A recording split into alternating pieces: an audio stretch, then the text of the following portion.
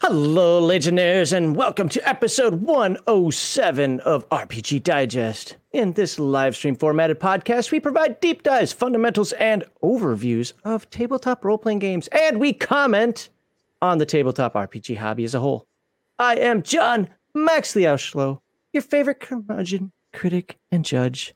Along with me, as usual, is the host who escapes into his own representation, finds entertainment in his own activism, and is inclusive only of himself, Brett Heathen Dog Grissomer. How are you today, sir?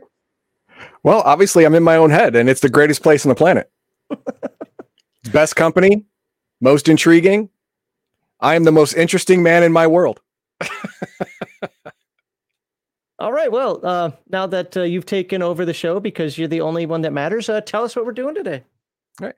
Today, we're going to look at some more. So the last of the book for Nightbane, we're going to look at the Nightbane factions. There are factions of Nightbane, and we're going to look at the Night Lord minions, all of the little creatures that you are going to fight because you're not going to actually confront a Night Lord because you're not stupid. But these things, well, okay, your player characters, you might be stupid. That's entirely possible. Did you miss last week's segment too that you were even on? Are you a bad game master talking about death of PCs? Fair enough. But these are the creatures that are going to be hunting you. These are the creatures that you are going to be fighting to stop the evil machinations of the Night Lords, or at least, slow them down. Because this is a world bereft of hope. I'll give you that much. So there's got to be a little hope, otherwise you may as well just give it up and not play. Yeah, there's a little hope. I mean, not of winning so much, but of slowing down the progress, maybe. I don't know. And then for our segment 2, it's Rainy Day segment 2. Stuff that Max Liao has kept in his back pocket for a rainy day, and apparently skies have not parted and it is raining. So we're going to do something like that. And then in segment 3, we're going to bring people in, talk about whatever we're going to talk about, because he never tells me about segment 2 and anything about Nightbane that we spoke of in segment 1. And while we are talking about what we're doing, we're going to talk about what you're doing. Have you tithed today? The Holy Legion needs your money. Oh, I was wondering why I have these backward. Just like all of the television evangelists, we need a private jet for the Lord. Max Liao needs a private jet for the Legion. I just need a new computer. My computer is dated 2014. I can get you a computer better than the one you have right now for $1,000. Yeah, that's not saying much. November, when the new AMD stuff comes out, I'm looking at that. Oh, you're going to go AM5. Okay. Yeah. All right. Because NVIDIA and Intel are pissing me off. Yeah, fair enough. So at least if I'm to believe Jay's 2 cents. Actually, a few other, Gamers Nexus. Yeah, and Gamers Nexus. Yeah. Yeah. And Bitwit. I didn't watch that one. Okay, and Paul's Hardware. They all have their own take, which is the same song, different verse. Yep. About NVIDIA. So I hope AMD doesn't go, maybe we could just jack up the price a little bit. Nobody will even care because we're still no. But anyway, so how was your week? Did you do anything interesting? Interesting. Well, the Glasses saga continues for all of you 3 people out in the world that actually care. I got new glasses, tried them on. They were not done correctly. The focal point has to be where your pupils are. Up, down, left, right. They do a measurement. I did the measurement and I put in the measurement properly, but this one was fine. This one was slothed up here. So unless I wanted to wear a Superman shirt and say, "Hey, you guys," a lot, that was not going to work out. So I sent them back. And instead of getting the multifocal stuff because it didn't work for me, I was able to, with the store credit, because you get 100% store credit on Zenni, I was able to get 2 glasses, backup and a regular and a backup, and they're different. So I will let you decide. Next week I should have them either Monday, Tuesday, or Wednesday at the latest. So next week I will let the internet decide what my daily wear glasses are going to be, because they are different styles. So look forward to that next week. You will get to choose what I wear on a daily basis. It's almost as good as tattooing internet memes on my forehead, but not quite. Everybody, make sure you vote for the clown shoes one. Neither of them are bad. Oh, okay. Sorry. All right. As far as my week goes, I don't even remember what I did. I know I finished scripting a video. Oh, I was on No, I wasn't on this week's Gatekeepers. That was last week. Last week. Yeah, it was last week. I'm telling you, my days are all blending together right now. You ruined an internet comment that I was sure was going to happen this week that I did not comment on in YouTube on purpose. You ruined it by spending 2.5 hours talking about it Friday. No, I only talk on these comments here. I only talk about what people comment on the video from the week before. So that would have came up in our comment section. Oh, I mean, we could have made it a whole segment too. But like I said earlier, I wanted other people. We talk about hashtag RPGate a lot. I wanted other people to see what their takes were on hashtag RPGate. But what else was the only thing that I did that was significant this week that I can remember is like I said, I scripted a video. I haven't recorded it yet, and I went to the gun range yesterday and shot 250 rounds out of my P320, and I probably shouldn't have shot 250 rounds. When you haven't shot in over 20 years, 250 rounds. First of all, 250 rounds goes by fast. Yes. Second, and that's about $80 to $90 worth of bullets at today's prices. But I couldn't figure out, after about 150 rounds, I was noticing that my arm was shaking. Like what the hell is going on here? I was like, is it caffeine? No, because then it would have been a problem at the beginning. And I wasn't feeling any sort of caffeine high or anything like that. What the hell? Like, okay, I did notice one thing. I started gripping the gun tighter. The more I shook, the more I gripped the gun tighter. So maybe that squeeze is causing that shake. And that could have been part of it. No, what it was is muscle fatigue. Yep, muscle fatigue up here that I didn't realize until I hit about 200 rounds. Then I'm like, oh, okay. And by the time I left, I was like, oh, God, I feel like I got a shot. So it's funny because the guy even remarked, he's like, you haven't shot in 20 years? I said, a little over 20 years. He said, you got a nice grouping. I'm like, thanks. By the time I was done, he's like, I can correct your form for you. like I was shooting, like, you know what, I'm done. But it's one of those things where it's like, my wife's like, are you done shooting? I'm like, I still have some bullets left. Like, I want to shoot them all. So anyway, that was fun. Went out there, took about an hour and a half to go through 250 rounds. And I actually thought I did pretty well. I mean, I don't want to show anybody that last target. But other than that, no, I thought I did fairly well. And, the last time I shot, I think, was 10, 12 years ago. And I only bought 100 rounds. And the first 80, I went right-handed, and they were okay. I mean, they're not great, but it took me about 40 rounds to get my gun grip right. Mm-hmm. Because that's really my big thing. I don't, if I don't grip it right, I can't aim right, and it just way it is. I finally got the grip right, and like, okay, there it is. And then the last 20 rounds, I'm like, yeah, let's try left-handed. Like Helen Keller shot that gun. Jesus Christ. It was awful. I didn't hit anything except an innocent bystander. If it were real life, I would have hit a girl or something. I don't know, but it would have been bad. So number one, don't do. Oh, Matt. Sup, nerds. That's right. Thank you. Thank you. You know what? For $2, you can call me a nerd all you want. I'd say you could do it for free, but then you would. So for $2, anybody can call me a nerd. It's fine. Thank you very much. Noro, my thumb skin field. Yeah, she was putting in bullets. I'm like, why aren't you using the speed loader? Oh wait, I was using the speed loader. Oh, there you go. But no, it was fun. My wife shot her first bullet, bam, right on target. I was like, what the hell? Like, and then after that, we won't talk about what happened after that. Well, beginner's luck is a thing. So she, you know what? She wasted her first lucky shot on a not intruder. That could have been me. You could have got insurance. Might know you'd be in prison. But the one thing that happened, and I'm not trying to remember, she's from Japan. She's never shot before. Don't give her crap. But she was there and she's holding the gun and she's pulling the slide back. What are you doing? Just pull the trigger. Like, I thought she had a jam or something. So I'm looking at it and she caused a jam by doing that. Right. So I was like, okay, you ready to go? So she pulls it back. Like, what are you doing? Like, just pull the trigger. Like, she thought she had to charge it every time. Like, oh, I didn't realize you didn't know that. Oh, that's why, there's some things, being an American, you just assume everybody knows. Like, everybody knows how to fire a gun. Like, so. Except for people who they're not allowed to have guns. Right. Exactly. Yeah. So, but nope. She did all right. And we need to get her. Big thing for her was getting used to hearing the pops and all that, especially of other people shooting around her. So that was all good. So yeah, we came back. Okay, well let's not get into all that. What is this? Kokoshuko. If I had 4 million American dollars, I would spend 1 million of it to blackmail you into saying whatever I want you to say. It takes less than $1 million to ruin an average person's life. So I don't know, $1 million doesn't go as far as it used to. Average, that's why I said average person. I'd still have to keep my job.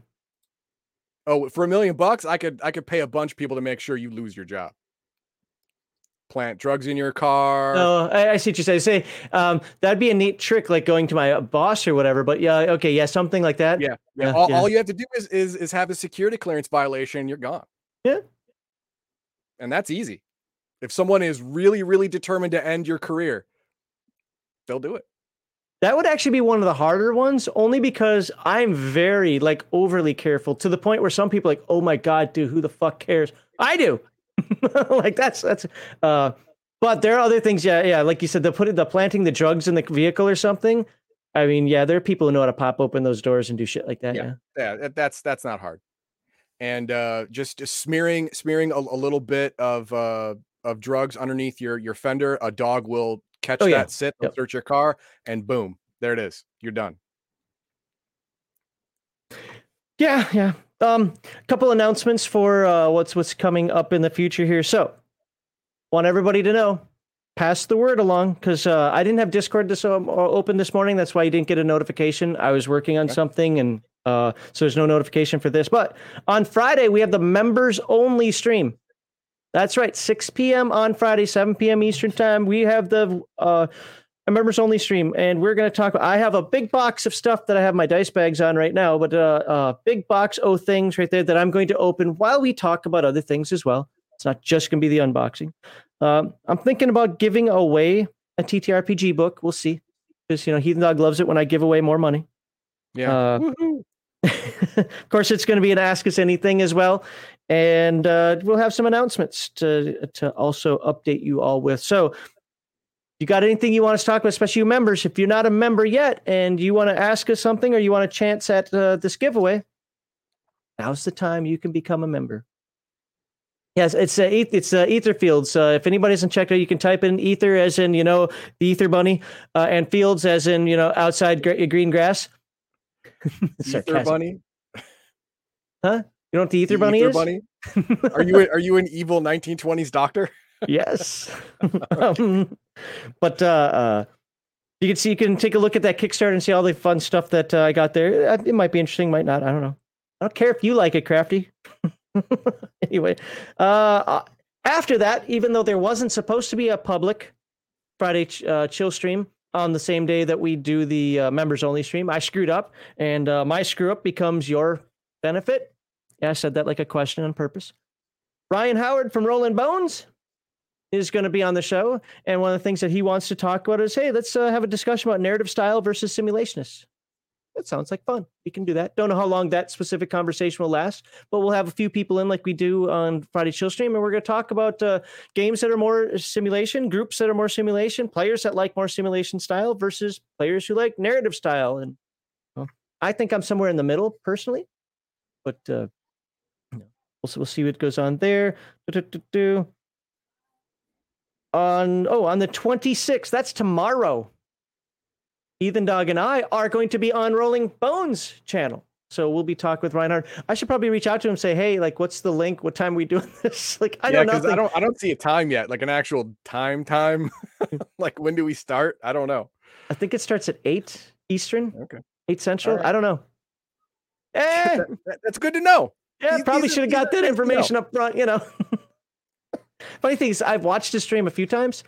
I think it's 8 Eastern, 9 Central. That's a little late, but I don't know. We'll find out.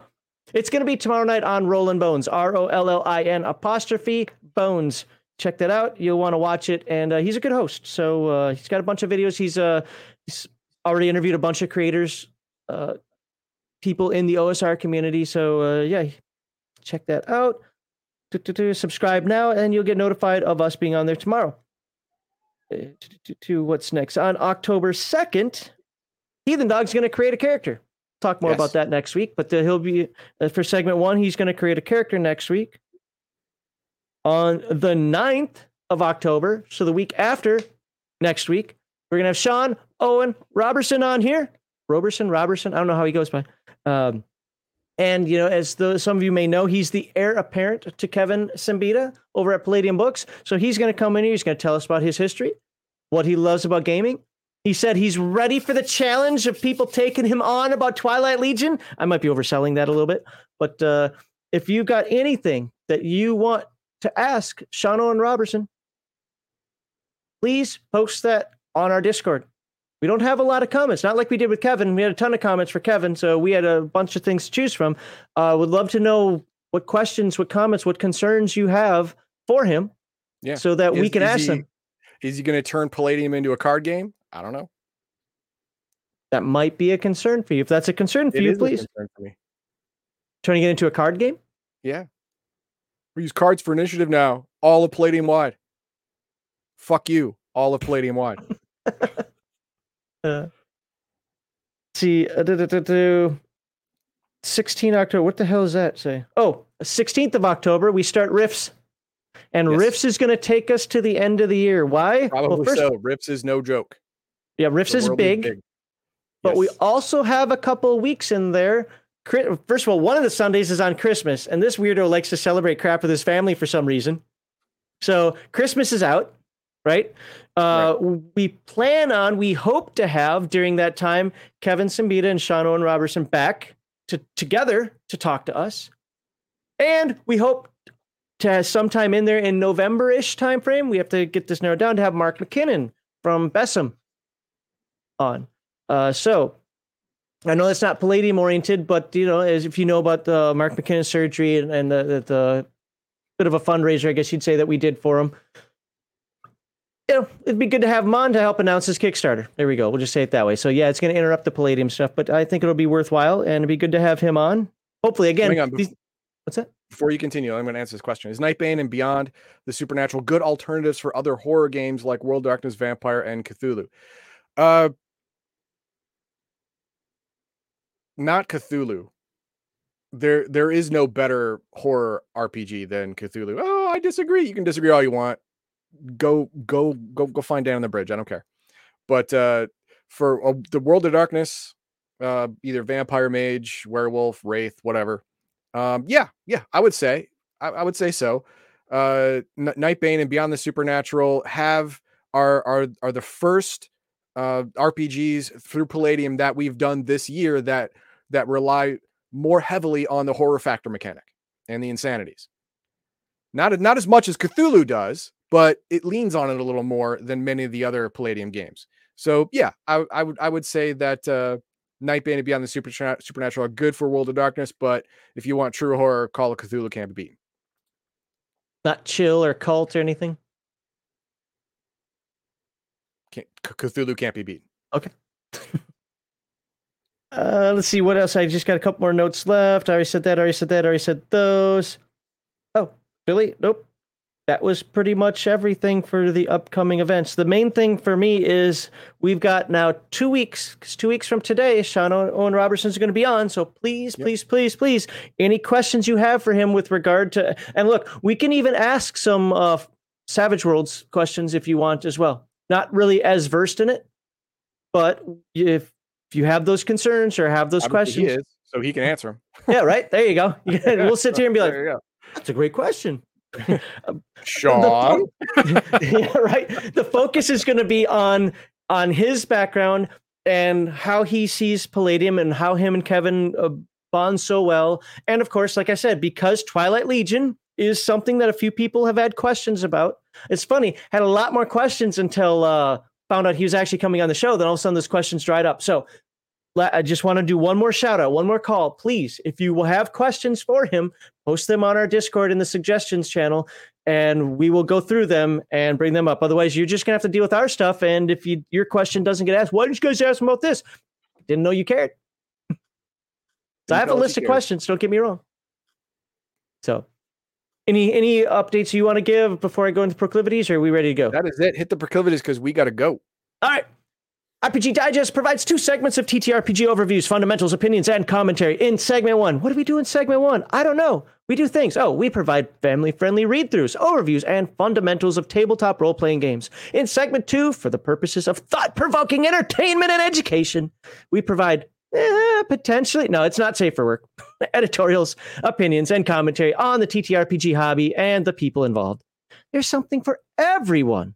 We welcome you to watch both segments or just watch the segment you like the most. I want to thank all of you wonderful people who help us through donations, tips, memberships, super chats, super thanks, and tithes. That's right, the tithes. Oh, your support helps us provide giveaways, produce more content, and generally give back to Legion Myth community as a whole. I think I'm going to put some Gregorian chant behind there. That'd be a good idea. Yeah, I think I'm going to do that. And of course, we cannot ignore you crazy rascals who subscribe to Legion of Myth and hang out with us in our chats during these live streams. I've been calling off people's names recently. I was told that most people don't care, so there you go. That's why I haven't called your name. So, but we see you there. Anyway, so whether you're a chatter or lurker, we appreciate you taking the time to be here with us. The charity we support is the Wounded Warrior Project, a national, nonpartisan organization whose mission is to honor and empower wounded warriors. The Wounded Warrior Project exists to raise awareness and to enlist the public's aid for the needs of injured service members, to help injured service members. I want to do my Kirk right there. To help injured service members aid and assist each other, and to provide unique programs and services to meet the needs of wounded warriors, free of charge. Please refer to the description below for the link where you can make your tax-deductible donation or use your cell phone on the screen right there and hit up that QR code. All right. For segment 1 today, Heathen Dog is going to talk to us about minions. I'm sorry, Night Lord minions and Nightbane factions, right? Did I get that in the right order? You did. And right. Wrong order. We're gonna do factions first and minions second. Oh, the Nightbane factions. Gotcha. Yeah, the Nightbane factions are dirty little guilds that you as a Nightbane can be part of. It's not just role playing. It also affects what skills you have, because certain factions teach their members certain skills. And then we're going to talk about the Night Lord minions. These are the creatures that are actively hunting you and you are actively killing to try and stop the machinations of the evil Night Lords in taking over the world. So let's go ahead. Do you think this is worthy of one video, or do you think you're going to have it long enough for 2? Okay. One video. I streamlined this bitch. All right. So if you refer to the description below, you can find links to various Legion of Myth sites, our social media, Discord, merch, etc. Please check those out. Join us and enjoy the swag. That's right. I used the word swag. Good. Join us on Thursdays and Saturday evenings on twitch.tv/Legion of Myth to watch Heathen Dog and his team of amazing lackeys, heroes, adventurers, boomers play multiplayer games for your mockery and enjoyment.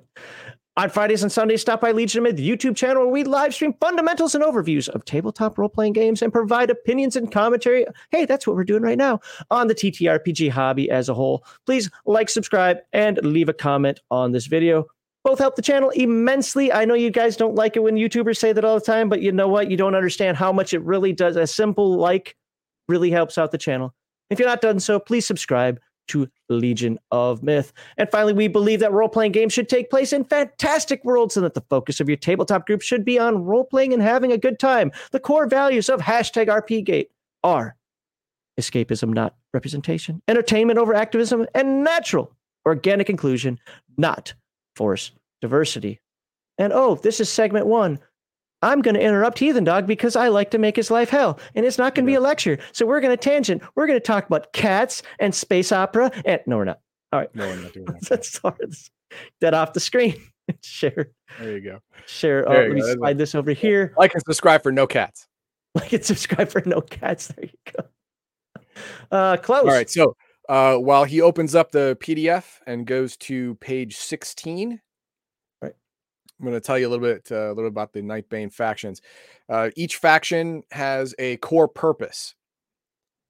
Some of it is just helping Nightbane who've just come into their powers, understand them, keep them safe while they learn how to use their powers. Other ones are actively against the Night Lords, go against all of their evil machinations with force. Others are made up of ex-CIA, FBI, NSA, DEA people who were all fired. And they formed their little underground called the Spook Squad or whatever. And some Nightbanes have joined that. It's all very, very, factional. And just like World of Darkness, where you have clans and houses and tribes and stuff like that, not every faction gets along with every other faction. So you as a game master have to decide what factions you're going to allow your PCs to take. Because if they take a faction that is diametrically opposed, both philosophically and materially, against another faction, well, it's going to be instant, player character friction. And why would you start your game like that? That's stupid. Don't do that. Battlelords of the 23rd century does. Yeah, well, they do it wrong. So scroll down a little bit and you'll get to Nightbane factions. Oh, I got it. I saw Nightbane and stopped. I understand. All right. So we'll do a little backstory here. At first, the Nightbane were disorganized, traveling alone or in small groups, hiding from authorities and giving little thought to anything other than survival. Some of these independents are still out there, but they are the most vulnerable and short-lived, falling easy prey to the Night Lords and their minions. And we're going to talk about why when we get to minions part. Eventually, however, the newbies, or night babies, as they are sometimes known, run into... Yeah, it is derogatory, but, it's hazing. It's just funny, like, somebody actually typed that on here. Like, I would start typing that and be like, ew, night babies. It is a hazing type thing. Run into the larger groups of Nightbane. These groups, commonly called the factions, are loose organizations that operate on a regional, national, or even worldwide scale. The factions vary wildly in power, numbers, and goals. Some of them include humans, sorcerers, and even vampires and other supernatural beings in addition to Nightbane. Got a question for you. Vampires are something that has been brought up a bunch of times. Yeah. And I'm going to go over them after the minions. Just then I'll shut up. On them, because they are not necessary to play this game. They are an add-on if you can fit them in. They are not necessary to play Nightbane. Not at all. All right. We're going to scroll down to the Resistance on the right side of the next page. Left side of the next page, sorry. Yep. Right there, left side. The Resistance. A little higher. A little bit higher. Oh, higher? How much higher are we going? Just a touch. A little bit. This one? Top of the page. Oh, there you go. Could have said it's at the top. Okay. I wanted that. The Resistance. All right. This is the largest Nightbane faction with members throughout the world and nearly every city in the United States. The goals of this group are simple: to organize Nightbane and oppose the Night Lords everywhere. This is the fighter group. This is the group most likely the majority of your player characters are going to be part of if you're using factions at all for PC characters, because you don't have to. You can use them as NPCs all you want. But they are a little more trained than your average Nightbane in combat, hit and run tactics, ambushes, setting traps, stuff like that. Sabotage, all that stuff. They're more trained in things like that because their job is to stop the Nightbane from taking over the world even more than they already have. And hopefully, fingers crossed, actually... Wait, Nightbane or Night Lords? Yeah, push them back to their own world, the Nightlands. You said to stop the Nightbane from taking. Oh, I'm sorry. Over. So, stop the Night Lords. I'm sorry. You're right. Okay. That was a misspeak on my part. So rather than read all the stuff that I already read, we'll scroll down, and every single Resistance faction, if we look, has campaign and role playing notes at the bottom of the page. You'll see campaign and role playing notes. These are, I'm not going to read them all, but I want you to know that each faction has their own thoughts and feelings about every other faction. And some of them don't get along. So like I said, as a game master, you have to decide what you want your players to be allowed to be into, which faction they are allowed to be. And it gives an example of how they think of the Nocturnes, the Seekers, the Warlords, whatever. We're not going to go over that. So we're just going to keep scrolling to page 19 in the Nocturnes. Left side. There we go. There we are. The Nocturnes seem to have existed before Dark Day, but nobody knows for how long. They are enemies of the Night Lords and are constantly attacking their servants and minions and disrupting their plans. Their membership includes not only Nightbane, but also human sorcerers, vampires, vampires, which are the crying vampires, and other supernatural beings, including some other denizens of the Nightlands, like, doppelgangers who have turned traitor against Night Lords. In fact, the Nocturnes have the highest number of vampires of all the known Nightbane factions. Okay, like I said, I'm going to touch on vampires, but it's going to be a light touch because you don't really need to use them in your game. But nighttime is the right time. Exactly.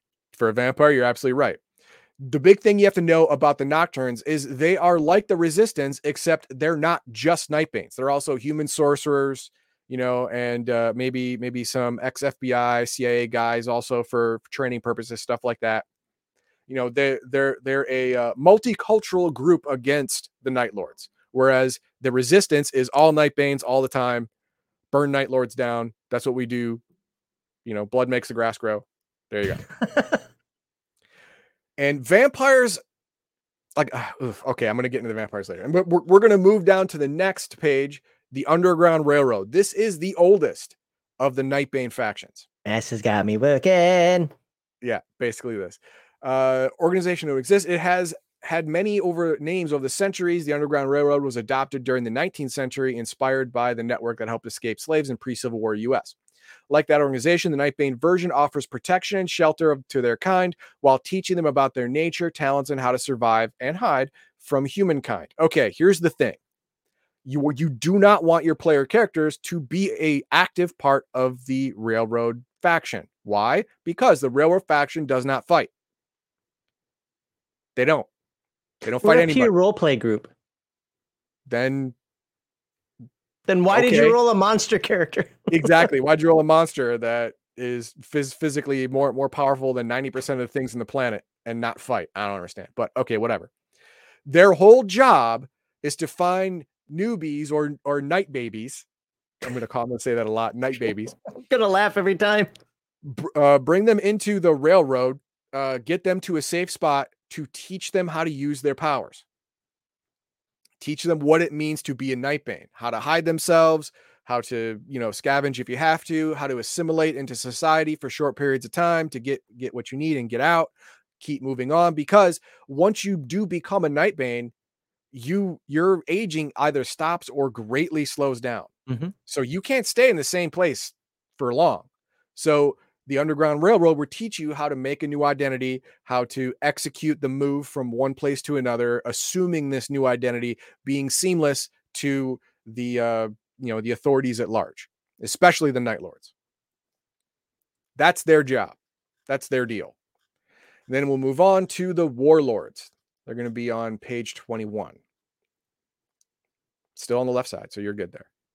There you are. Now, the Warlords are the worst faction in this whole game. The Warlords, basically, they don't fight the Nightbane at all. They don't help people from the Nightbane. They just use Night Lords. Ooh, I keep doing that. I'm sorry. I keep doing that. From the Night Lords, they don't care. The world can burn.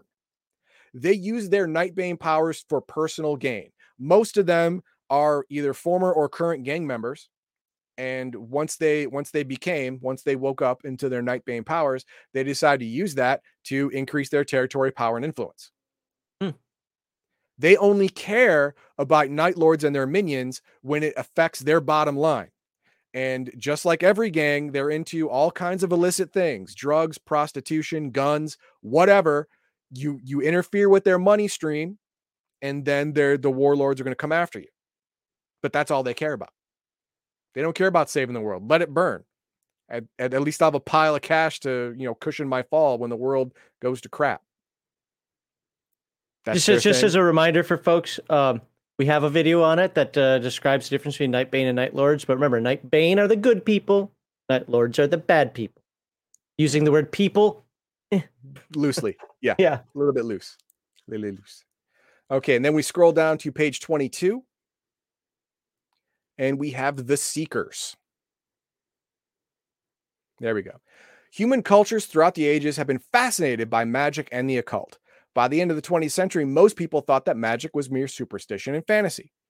Unknown to them, sorcerers and arcanists have been practicing the mystic arts in secret. The Seekers are an ancient organization of sorcerers who are becoming active in world affairs for the first time in centuries. Now, this is the first faction that is not mostly Nightbane. They're mostly human sorcerers and mystics. But anyone who can sling spells or has psionic powers can be a part of the Seekers, which means there are Nightbane RCCs. You can be a sorcerer Nightbane or a mystic Nightbane and be part of this faction. That's fine. But these are mostly humans that are guilty because they knew magic was real. They could prove it, but they kept it secret because they were afraid of what people would think. And then the Dark Day happened and they're like, damn it, if we just told people this could happen, they might have had some kind of defense against it. Y'all would have been burned at the stake as witches. Exactly. That's exactly what would happen. You're 100% right. But they feel guilty about it. So now they become much more active. Going against the Night Lord's plans, usually not by force, but more subterfuge, hitting it from angles, stopping their plans in some way that is innocuous but extremely effective, usually like that. So if you want a more guerrilla tactic, hit and run, in and out, being invisible type resistance cell, then the Seekers is your deal. Then we move on next page. This time it's on the right side. The Lightbringers. Is this Earth Dawn? This is not Earth Dawn. Oh, okay. And scroll down. The Lightbringers. They're named. That name comes from another RCC in this book that I do not recommend you use.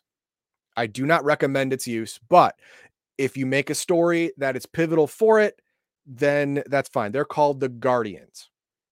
And I'm not going to go over their entire thing, their entire RCC, but since we're here, I'm going to talk about it right now. The Guardians are an RCC in this book that are small albino humans. I'm talking average of 5 feet. White hair, very, very pale skin, very, very pale blue, pale green eyes.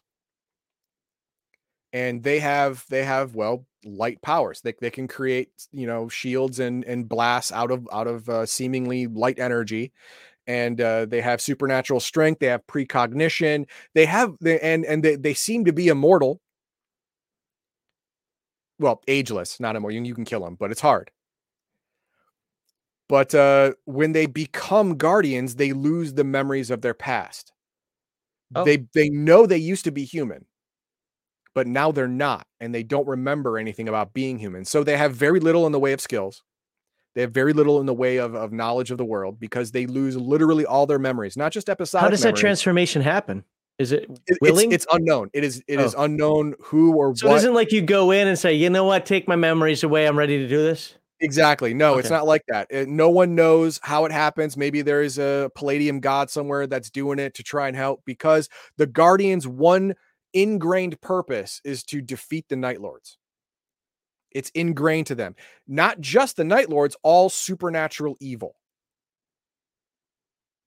So it's a pretty good theory that some god or supernatural being of good is creating Guardians on the planet to fight the Night Lords and other supernatural evil that would destroy it. It's a good bet, but not proven. And the Lightbringers are any Nightbane or humans, whatever, anyone who rallies under one of these Guardians flags. Follow the Guardians lead, because the Guardian, if this were like medieval times, they would be called angels. Okay, they would be easily mistaken for, King James Bible type angels, not like, Jewish angels, which are just horrendous monsters, but, King James Bible angels. Yeah. Okay. And then we go down to the next page on the right side. We have the Spook Squad. Ghost Facers. No, the Spook Squad is a group where Nightbane and supernatural beings, including magicians, arcanists, and wizards, are in the distinct minority. In this case, the spooks refer to the members of special agencies like the CIA, NSA, Secret Service, and the PAB, the very secret Paranormal Activities Bureau. So much so that we haven't heard about it until just now. These spooks have been forced underground by the machinations of the Night Lords, who are now fighting against them. These former spies, law enforcement agents, and soldiers know that alien beings have taken over the US and pretty much other global governments. They know little about the Nightlands or exactly what the aliens are, which sometimes handicaps our efforts. Still, they are very well trained, equipped, experienced, and dedicated. So if you are part of the Spook Squad, you can be, even as a Nightbane, and you are going to have a skill set that is more geared toward spy, sabotage, information retrieval, counterintelligence, stuff like that. You're going to have a skill set that is more toward that than based in just in your face combat. So again, this will help tailor your campaign.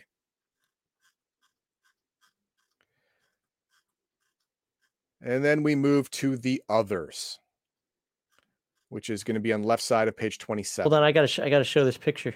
There we show go. the picture. There we go. That's the Spook Squad, baby. This reminds me of this is so 80s Predator right here. Yeah. Oh, well, on the right, that's Vasquez from Aliens. Oh, there you go. Yeah. Where are we going? Oh, the others. There we go. There it is. Besides the Baal, which are the Night Lords, and the Nightbane, other supernatural creatures live on Earth and, like humans, have been affected by the invasion. The supernatural beings of the world are, if anything, at greater risk than normal humans because the Night Lords make it a point to destroy or enslave them. The Baal don't want any competition, and such beings as vampires and sorcerers represent a threat that must be dealt with before humankind can be fully conquered. Okay, I don't recommend this because the main, not the main, but many members of the others are vampires. And getting in bed with a vampire is basically asking to be murdered. It's stupid, especially as a human. I'm a good vampire. I would never hurt a human. No, you're not. I don't care. Actually, in this game, you cannot be more good than unprincipled or unscrupulous. The very, very bottom edge of good, whichever one is the very, very bottom edge of the good alignment. That's the best you could possibly be, because how sane can you be if you have to drink blood to live? Human blood. You can't even drink animal blood. You can't. Oh, wow. Okay. That's good. I mean, I actually like that as a limitation because I always felt that the animal blood was a cop-out. Yeah, exactly. You have, how good can you be if you have to do that? Not very. So I don't recommend this at all. At all. Keep it out of your game. All right. And let me see if we can find the skills. So I can show you the difference in skills, and it's not there. I'm gonna should we go through some chat? Yeah, go ahead and go through some chat while I find it. All right. So, all right, Darthic, going all the way back beginning here. Darthic says the vampires are just another faction wanting Earth for itself. So yeah, vampire intelligence would help against the Night Lords. Yes, but then even if you win, you have a vampire intelligence on your planet, which means you lose. You just lose. That's a good question. Fat Gamer says, I'd love to see what the Resistance would do to Max's character that had a horror factor of 22. The Resistance would take him in because he's also an amazing fighter. So much SDC. All he need was a decent strength score, and he would be a frontline tank. They could not pass him up. Could not. So, Kokoshko, I'm not saying the last name. Warlords were an OCC for Nightbane too, or RCC. Is that? No, the Warlords are a faction, and if you have a faction, it alters your skill base. It doesn't alter your RCC, because if you're Nightbane, that's a racial character class. You can't have an OCC on top of that. The Guardians don't fit that well, I don't think. No. They could fit, but it's more like pounding a square peg into a round hole. I mean, it can be done, but I don't recommend it. Ravenslayer said he came to the channel, but he got a replay video. What the hell? Heathen Dog, the next time you gatekeep Ravenslayer, don't let him know. Oh, okay. We would never gatekeep Ravenslayer. Shh. Quiet. Lightbringers are the antithesis of to the Night Lords. I mean, at least in the name. They're nowhere near as strong. I mean, yeah, they're strong, but they're not Night Lord strong. They're not alien intelligence strong. So, no. Weird guy. So the Spook Squad has Mulder and Scully in there? Yes. Yeah. Also about the Spook Squad, Men in Black is a good reference. Yeah, that would be a good one. That'd be a good one because they're mostly humans that found out that aliens are real and they've taken over. So yeah. And the last one that I clicked on was when you're talking about vampires and the alignments, he says that's Vampire. I don't know the difference between the two, so I would. No, yeah. Well, like I said, I'm going to touch on vampires at the end, and you can be a secondary vampire that has escape control from your master, and be up to unprincipled or unscrupulous, whichever one is the bottom of the good, and still be okay. But you still got to drink blood. So how okay can you be? Okay, now we're going to go to page 89.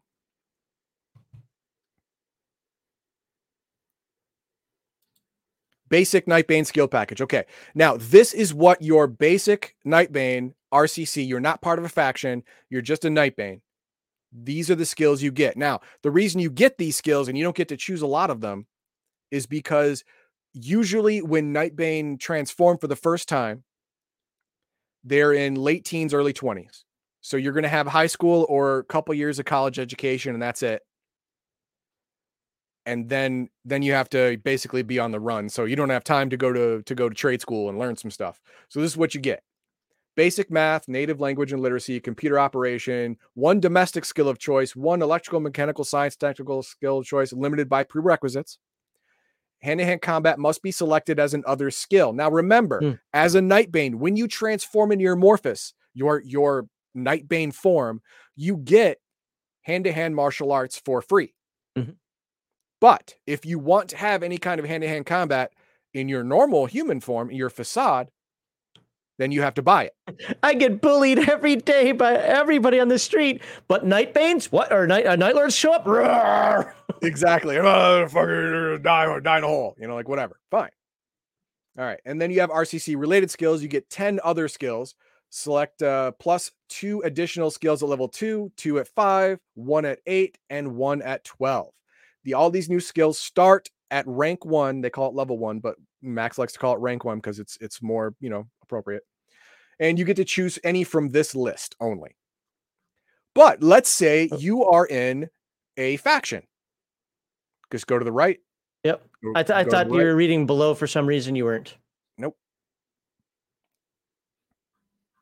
Yep. Let's go to if you're in the Resistance or Spook Squad, Nightbane packet, Nightbane faction, then you would have these skills instead, because the Resistance and Spook Squad would teach you fighting tactics that they use. So let's check it out.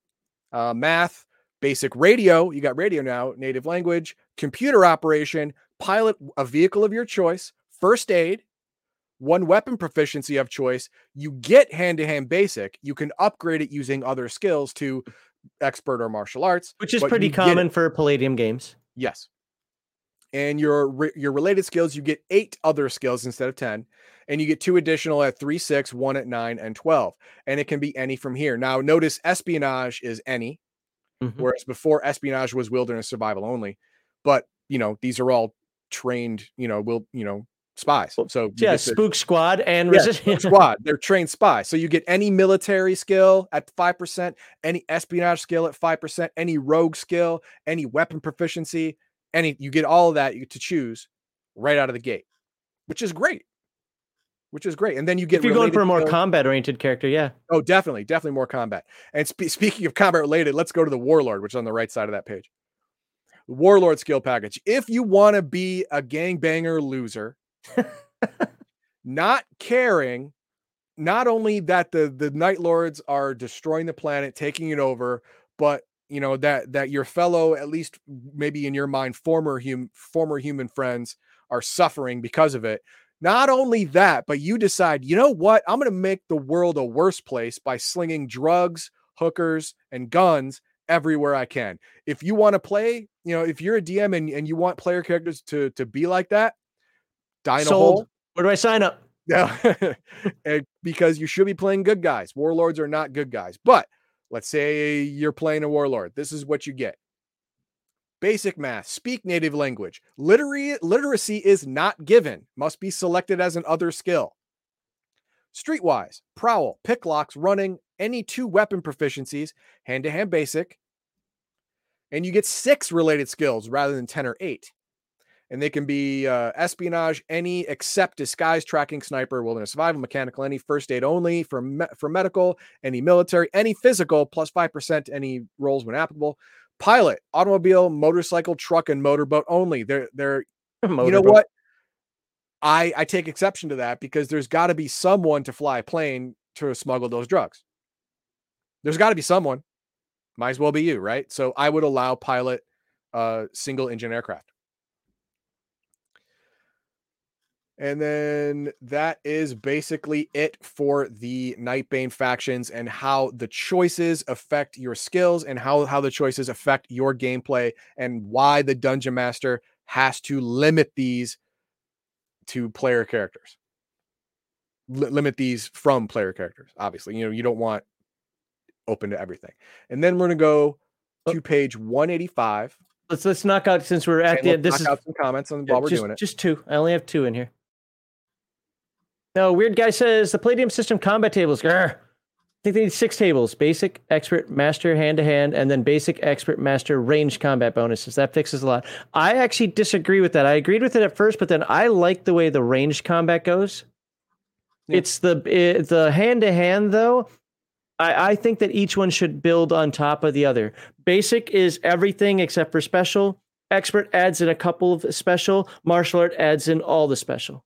And then maybe the bonus, and then the bonuses for expert, where it'd be a +1 for basic, would be a +2 for expert, +3 for martial art, or something like that. I'm not saying, you don't want your martial artist to have a +12 where basic gets a +1. I mean, that, yeah.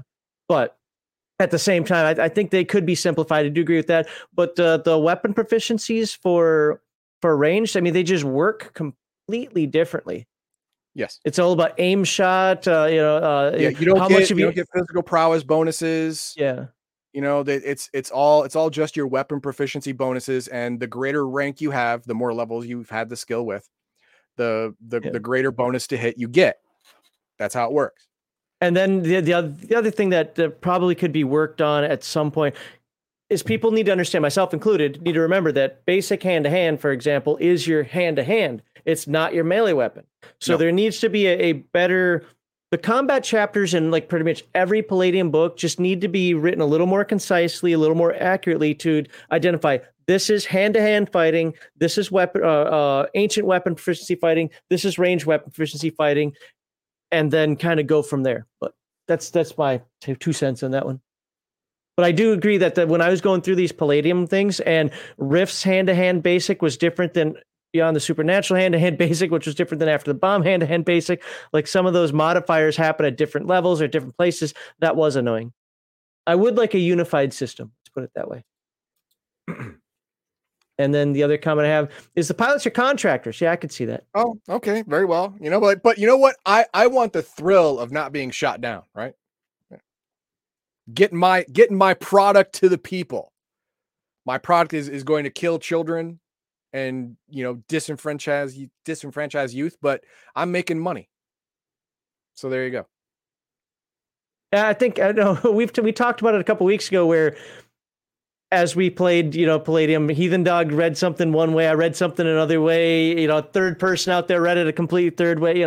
It happens, absolutely happens. That's true. All right. So now where am I going? 158. 158. 158. Denizens of the Nightlands. These are your enemies. They are numerous and they are insidious. The first and most insidious is the doppelganger. The doppelganger RCC. This is a duplicate of someone that exists in our world, but was born in the Nightlands. Well, there comes the Men in Black reference again. This is how a lot of people were replaced on the Dark Day. The Night Lords, took control of the doppelganger on the other side, slipped them into killed the human person, put the doppelganger in there, and Bob's your uncle. Now you have a puppet that can say whatever you want, do whatever you want, especially if they are in a place of power, which most doppelgangers are. They are high-ranking senators, congressmen, police chiefs of major cities, mayors, all kinds, takes all kinds. So the most common denizens of the Nightlands are doppelgangers who look exactly like normal humans, although slightly paler. And that's because their world doesn't have sunlight, but they don't burn up in sun or anything. So the pale thing will rectify itself. The exact proportion is not certain, but some students of the Nightlands believe that between 20 and 30% of all adult humans have a doppelganger. Wow. Children and preteen doppelgangers also exist, but they are very rare, accounting for less than 2% of the population. Similarities go beyond physical appearance. Doppelgangers know most of what their human doubles know. Their skills, abilities, and capabilities correspond almost exactly with their counterparts' knowledge. Why can't my doppelganger go to work for me?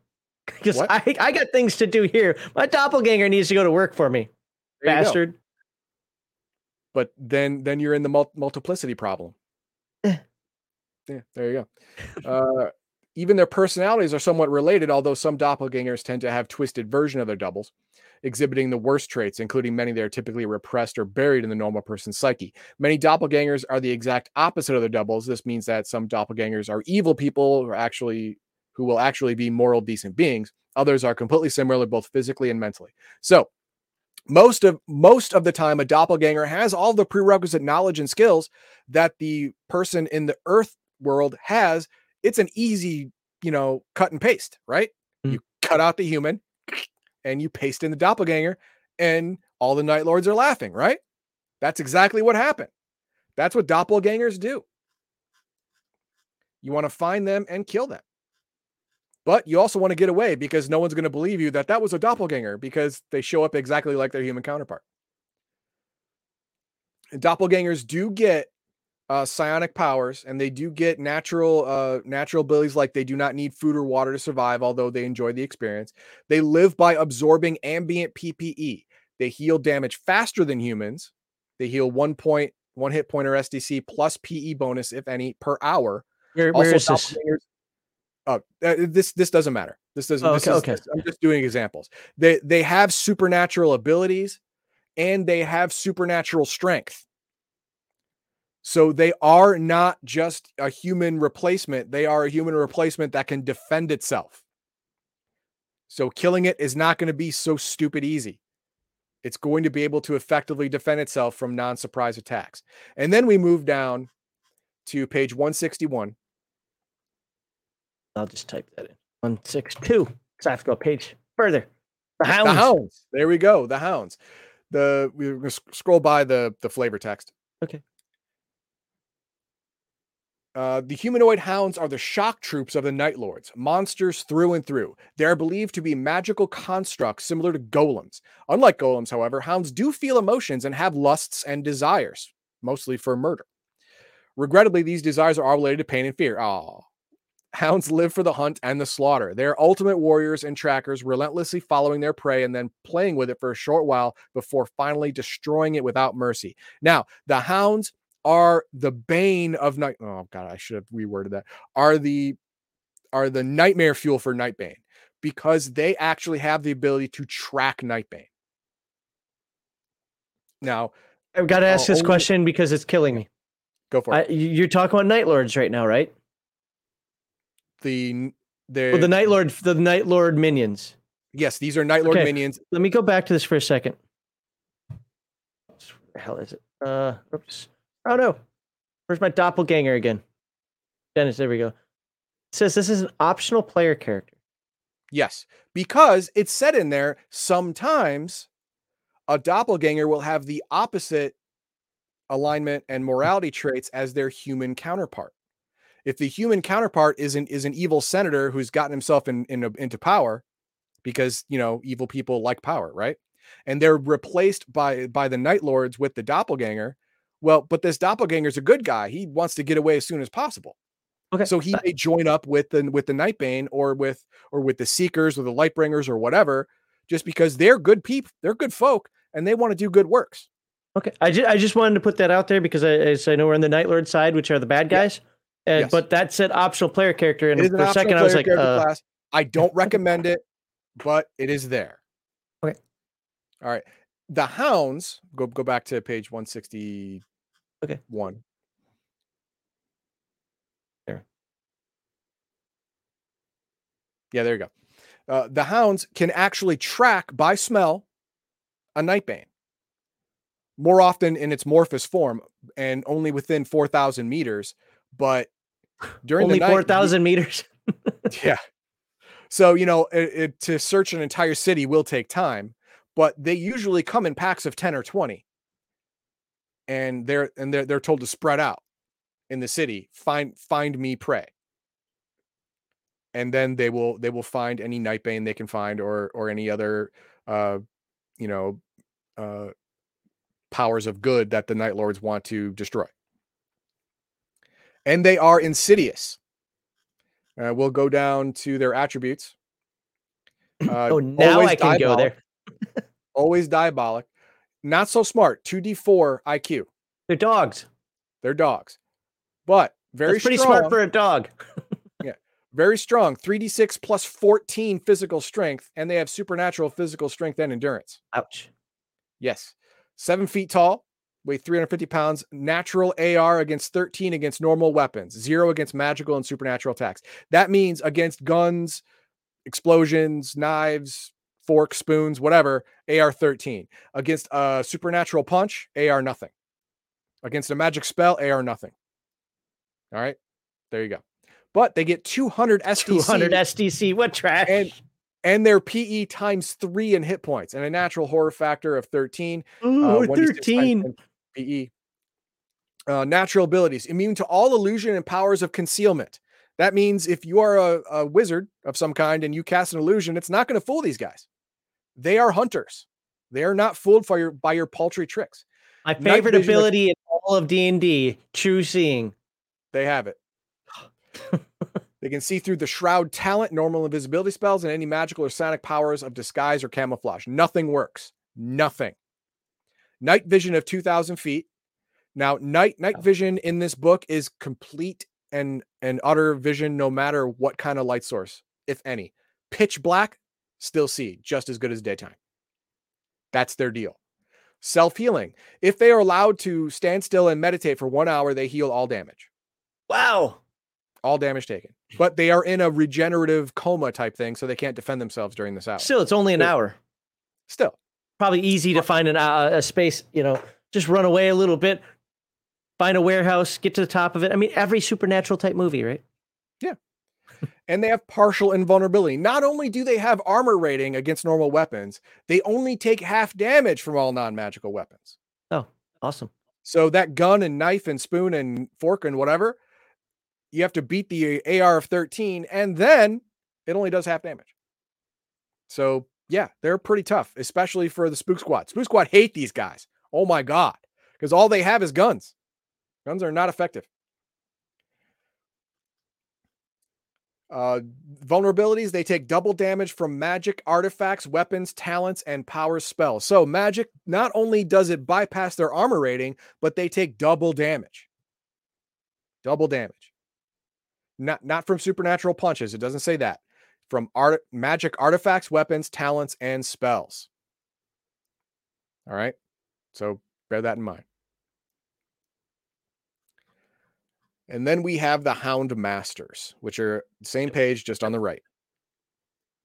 These are the people who control the hounds when they're on site, when they're in the field. The Hound Masters are the deal. They're believed to be hounds that were elevated intellect-wise by the Night Lords to be more intelligent, to be more cunning, more crafty, to be able to control the hounds to get things done. They're most commonly found leading large bodies of hounds, 20 or more, or at the head of a smaller team assigned to an undercover mission, such as finding a group of Nightbane in an Earth city. In the second case, only 3 to 5 hounds will back up the master. Sometimes these creatures will be sent on solo missions, although such activities are typically left to the Night Princes, Night Lord Avatar, or some other powerful minion. Only the lesser Night Lords will place so much trust in a mere hound master. All right. Note, hound masters are diabolic predators, not recommended as player characters. So you can't be a hound or a hound master. But yes, I can. Just says not recommended. It doesn't say I'm not allowed to. Shut up. Okay. All right. Their IQ is not just 2d4. Now it's 2d4 plus 6. So the average intelligence of a hound is going to be somewhere between 4 and 5, whereas the average intelligence of a hound master is going to be somewhere between 11 and 12. 10, 11, 12, somewhere around there is going to be their average. But they all have supernatural strength and endurance still, and their strength is 2d6 plus 20. No joke. Wow. No joke there. PP is 2d6 plus 12. PE is 3d6 plus 10. This makes them all very good at fighting and very good at tanking. The natural abilities, they are also immune to all powers of concealment and have the night vision, same as the hounds, because they are elevated from hounds. So they still keep their natural hound ability. They also have the self-healing and the tracking of supernatural creatures. But their skill and range is far reduced. That's why you have the hounds. Otherwise, they just send the hound masters. Exactly. That's why you have the hounds, right? And partial invulnerability, they also still only take half damage from all magic weapons, but they do not have the armor rating of the hound, the natural armor rating. But as a trade-off, they have illusion powers. They can cast illusions themselves. Hound masters can create illusionary shells around themselves and up to 5 others. Typically, they will use this power to pass as normal humans. This is a psionic ability costing 4 ISP to disguise themselves and 8 to disguise others. Duration of the illusion is a period of 10 minutes per level of experience for oneself only, or 5 per level for disguising 2 to 5 people. This is usually the hounds. They will disguise themselves and their hounds as people to better search out their prey without causing, obvious commotion, because they don't look like folk. They look like demons. Better not to. when you're trying to blend in, better not to. I'm going to a rave, so I just went as myself. Yes, there you go. They have supernatural strength, just like regular hounds. They typically have bladed staves that they use for combat that gives them 3d6 plus their PS bonus. ISP is their mental endurance plus a d6 times 10 plus 2d6 per level. Average lifespan is unknown because they usually die in combat, but they're probably extremely long-lived. Average level 2d4 plus 1. Again, like their hounds, they take double damage to artifacts, weapons, powers, and spells. They have minimal skills. Natural tracking, swimming and climbing, weapon proficiency, polearm, and battle axe, and can speak all languages magically. That's it. That's all they get. That's all they need. The Night Lords did not want them taking on heirs, thinking they're better than they are, trying to be all aristocracies and whatnot, and oh for what thou, and no, stop thinking, start hunting. Stop it. All right, then we move on to the hunters. The hunters are the flying hounds. Just going to scroll down. You're going to find it. There they are. Just start on the other page. These are flying monkeys that are not monkeys. They're flying bat vulture things. They're no good. Hunters are the flying companions to hounds. They too are covered in black skeletal armor. However, their head helmets are shaped like a vulture's with a long curved beak. 2 bat-like wings protrude from their backs, allowing them to fly. They act as the aerial hunters, scouts, and messengers of the Night Lords. Typically, there is 1 hunter for every 10 hounds in a Night Lord's army. They share the hounds' love for hunting and murdering innocent victims.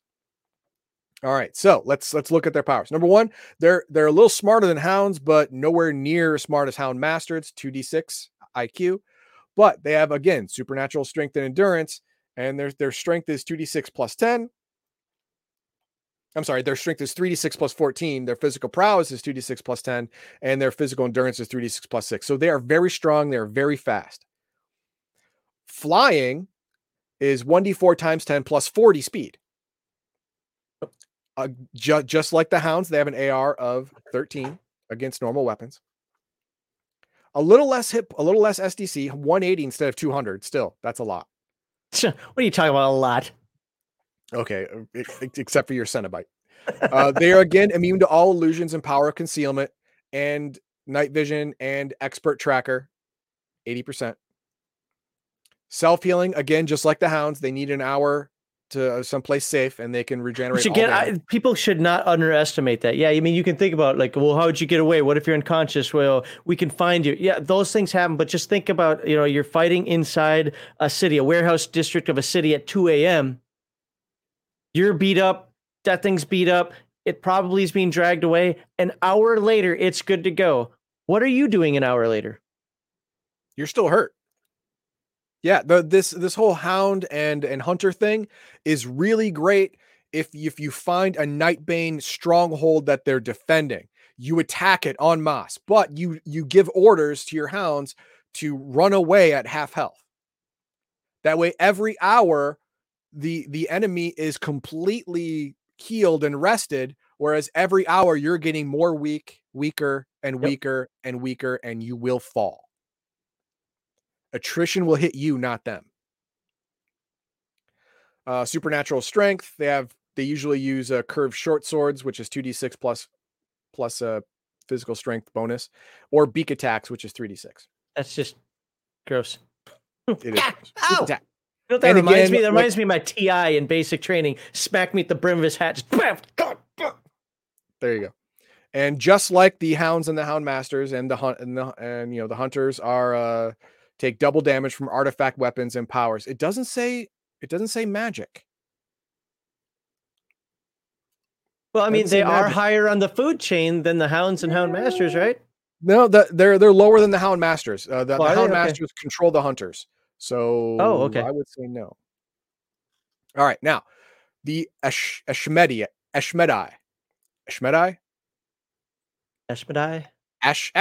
There you go, Ashmedai. There you go. Crawling horrors. These things are nightmare fuel. Check this out. Many are the fearsome stories about the Ashmedai, the monstrous servants of the Night Lords. They're said to live in some hellish dimension until the Night Lords summon them. Some legends claim the Ashmedai are actually Nightbane and that their horrible worm-like forms are the Nightbane's true shape. That's just propaganda. That's gross. Also propaganda. Some tales make them the guardians of the mythical Formless Ones, a warrior race who switched allegiance when the Baal conquered the Nightlands. Doesn't matter. As an independent race, they have more initiative and self-reliance and are often used by the Night Lords on special missions where the servile Hounds and Hunters won't do. If you're fighting an intelligent opponent, you need an intelligent predator, and these are more intelligent predators. A few Ashmedai have left the service of the Baal because the worm's malevolent nature makes it impossible to form a lasting alliance with other beings. They're so evil, even the Night Lords can't keep control of them. They're so self-serving and evil. Hey, if you were a worm, wouldn't you be pretty pissed off and self-serving as well? Yeah. The true form of the Ashmedai are worm-like fleshy giant with no apparent eyes and 4 long tentacles protruding from the sides of his serpentine trunk. The head is dominated by a gaping maw filled with sharp teeth and 4 main fangs in each corner. Unfortunately, the creatures are master shapeshifters, able to assume any form they desire. The monsters can hide themselves in a human or animal shape, undetected and unsuspected. Only some magical spells, psionic powers, and Nightbane talents can unmask these creatures. In addition to their shapeshifting abilities, the Ashmedai have limited psionic powers that enable them to act as spies and manipulators. They do not have the Nightbane talents, so suspicious that they are members of the race are unfounded, although such wild speculation seems to persist. Some Ashmedai do pass themselves off as Nightbane, however, using special magic artifacts created by the Night Lords to hide their true nature or imitate Nightbane talents. Luckily, only a few such artifacts exist. All right, so we're going to go on to their stats now. It's on the next page. Typically, their alignment is diabolic or miscreant. A few are aberrant. Their attributes are significant. Pretty smart. Yes. They're good around the board. I mean, just across the board, they're better than a human. Yeah. Across the board. And they have supernaturals. All attributes are considered supernatural. They are kind of ugly. Just saying. Fair enough. They are ugly, but you know what? Look, scroll up a little bit. You'll see why. Scroll up a little bit. Well, or varies with shape though. Also, Yeah, scroll up a little bit. That's what they look like. Oh, that's a sexy beast. Now, I wouldn't even give a 4 to that, but you get a D4. Okay. True size, 8 to 12 feet from top of the head to the tip of the tail. Weight, true form, 300 to 800 pounds, depending on how big you are. SDC, 3d6 times 10 plus 150. Oh my God. Eh. What do you mean, Ned? That beats you a lot. Didn't I have like 400? No, you only had something like a 285 to 300. No, for some reason I had like 4. I thought I had 455 or something like that. But okay. The average here is going to be what? 333 to 7, 8, 9, 10. Well, 3d6 average is 10 and a half, so 11. Yeah, 11. So it's going to be 110. The average is going to be 260. That's their average SDC. Hit points, 2d10, 2d4 times 10 plus 20. Okay, that's a little bit. That's a lot. That is a lot. When they are in any form other than their base form, they have 120% less SDC in a tiny form, bird or rat, and 180 less SDC if they are in that tiny form of a bird or a rat or smaller. In a human form, they're minus 120 to their total. 100. Look at this. Look at this paltry 14. Yeah. But still, a horror factor of 14 is no joke. No, natural ability, supernatural vision. Although the Ashmedai have no eyes in their true form, they can see through supernatural senses. They can see the invisible and in total darkness. Works in any and all forms it may select. Bioregenerate 1d6 times 10 SDC or hit points every minute. 4 melee rounds every minute. 1d6 times 10. Wow. Shapeshifting. It takes 1 melee action, and they can shift into anything as big as an elephant or as small as a mouse. They have supernatural strength. In their true form, each tentacle does 1d6 plus 6 supernatural strength damage. And if they're in human form, they use their human form strength, which is also supernatural. Psionic powers, alter aura, empathy, mind block, see aura, and telepathy. Alter aura and mind block. Alter aura, obviously, you can't see that they're a supernatural evil creature, and mind block, you can't read their minds. It helps them in their spine. Empathy and telepathy help them to get to know you better. Exactly. Helps them in their infiltration. And then we move on to the other greatest trick ever played on the planet, the Namtar or Hollow Men. Now, along with the doppelgangers, the Namtar are the ones who have replaced people. Namtar are tiny insects. They're bug. I wouldn't say tiny, but this is why you hate bugs. Everybody needs to just hate bugs. Everybody hates bugs. I know. They are little bug people, but they have the ability, if they have raw materials and fresh human blood, they can make a human skin suit that is an exact copy of anyone they want. So they can make a human skin suit copy of anyone, kill that person, and take their place. That explains my marriage. Or the reason that and that is only for a short time, because the only problem with their skin suit is that they have black eyes. So most of the time, they take on human form as an FSB agent for the Night Lords. And they can wear sunglasses or mirror glasses and have government stuff, government ID, and get in anywhere and just shoot anyone they want. That's usually what they're for. So let's see how good they are. They're either diabolical or miscreant. That's really not a surprise. But in their normal bug form, they have pretty good IQ, okay ME, okay MA. Physical strength is crap because they're little bugs. If you scroll over a little bit to the right, you'll see the bug coming out of the body, so the skin suit. No, I don't want to see that. Well, there you go. That's what it is. X card. Physical beauty, speed, obviously really low. Physical endurance, really low because they are bugs. But if they're in a skin suit, their physical strength goes to 3d6 plus 2. Their physical prowess, 3d6, PE, 3d6, PB, 3d4, speed, 3d6. Those are the ones that change. They keep all the other attributes. And I have to interrupt you. are This is more. considered This supernatural. is more important. I'm sorry. I didn't mean to. I didn't mean to say that, Noro. I take everything back. You're not a bug person. Okay. But they are considered supernatural strength in the hollow people form. In their skin suit, they have supernatural strength and endurance. Size and weight are different if they're a bug or in their skin suit. SDC in their bug form is 10. Skin suit is 2d4 times 10 plus 80. So all of their skin suits are pretty tough. Hit points, normal bug form 10. Skin suit, none, because it's a construct. It's not a living thing. It's a fake thing. So it just has SDC. Armor rating 12 in its natural form, Hollow Man 8. Why? Well, because in their normal form, they have the chitin, the exoskeleton, so it gives a better armor class. And a Hollow Man has an 8 because it's made of material that could be, bullet resistant or puncture resistant, stuff like that, like not twine, but wire and metal shaving, stuff like that, woven into the skin suit, because it can be made from almost anything, rags, whatever. These constructs look human, but their pale white or yellowish skin is tougher than humans and has tough fabric texture similar to a burlap bag. Their eyes are dark and blank or dead looking and may people describe them as threatening. The Namtar may be scared, but the Hollow Man cannot show it. The Hollow Man skin suit has trouble showing emotion. Whether startled, scared, frightened, happy, can't do it. So find your friend that's the most robotic. Yeah, but that makes them perfect federal agents. Hmm? Because federal agents aren't supposed to show that stuff. Now, that is it for the main minions of the Night Lords on Earth.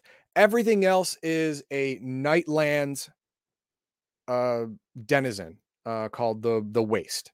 The Waste creatures. These are, if you were to visit the Nightlands, you might run into the Waste creatures. The Should Waste we hit some coyote, of the comments? The Snake Bird, the Lizard King. And before we touch on vampires, go ahead and hit some comments. Okay. All right. So are we going all the way back there? I'd like to play an awakened doppelganger, Darthiac says. What does awakened mean in that context? I don't know what that means either. Okay. We'll move on then.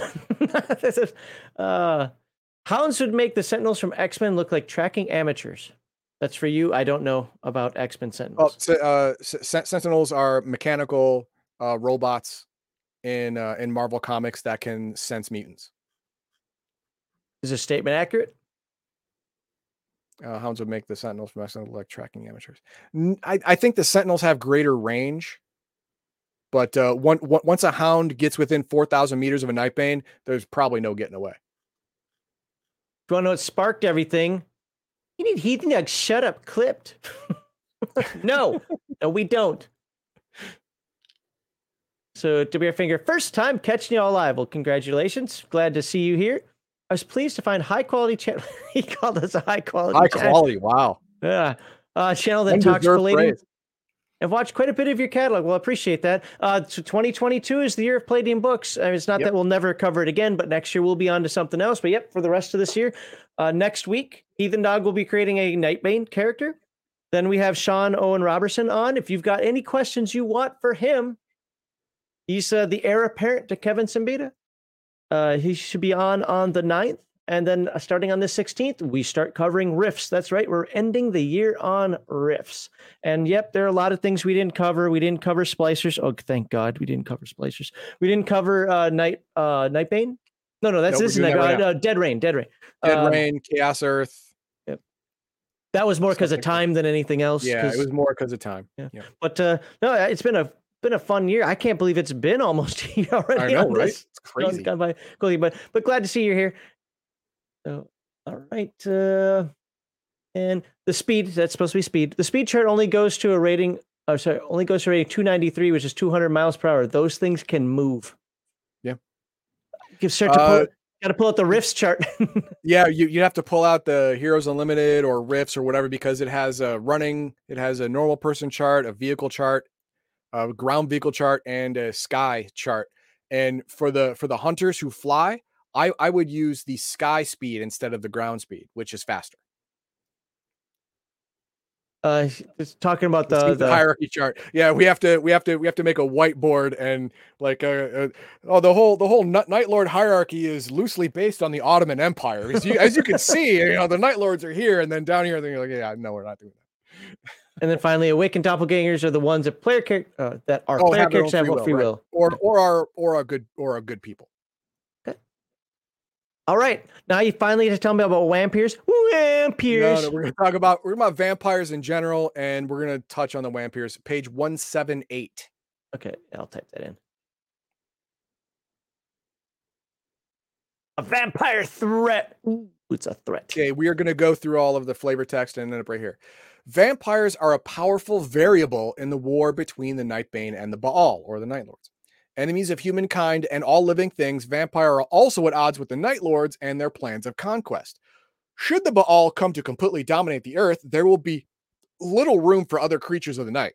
They hate vampires and fear Nightbane, so both must be eradicated. With few exceptions, see the Vampire and in the Nocturnes faction described elsewhere. Most vampires see humans as little more than cattle.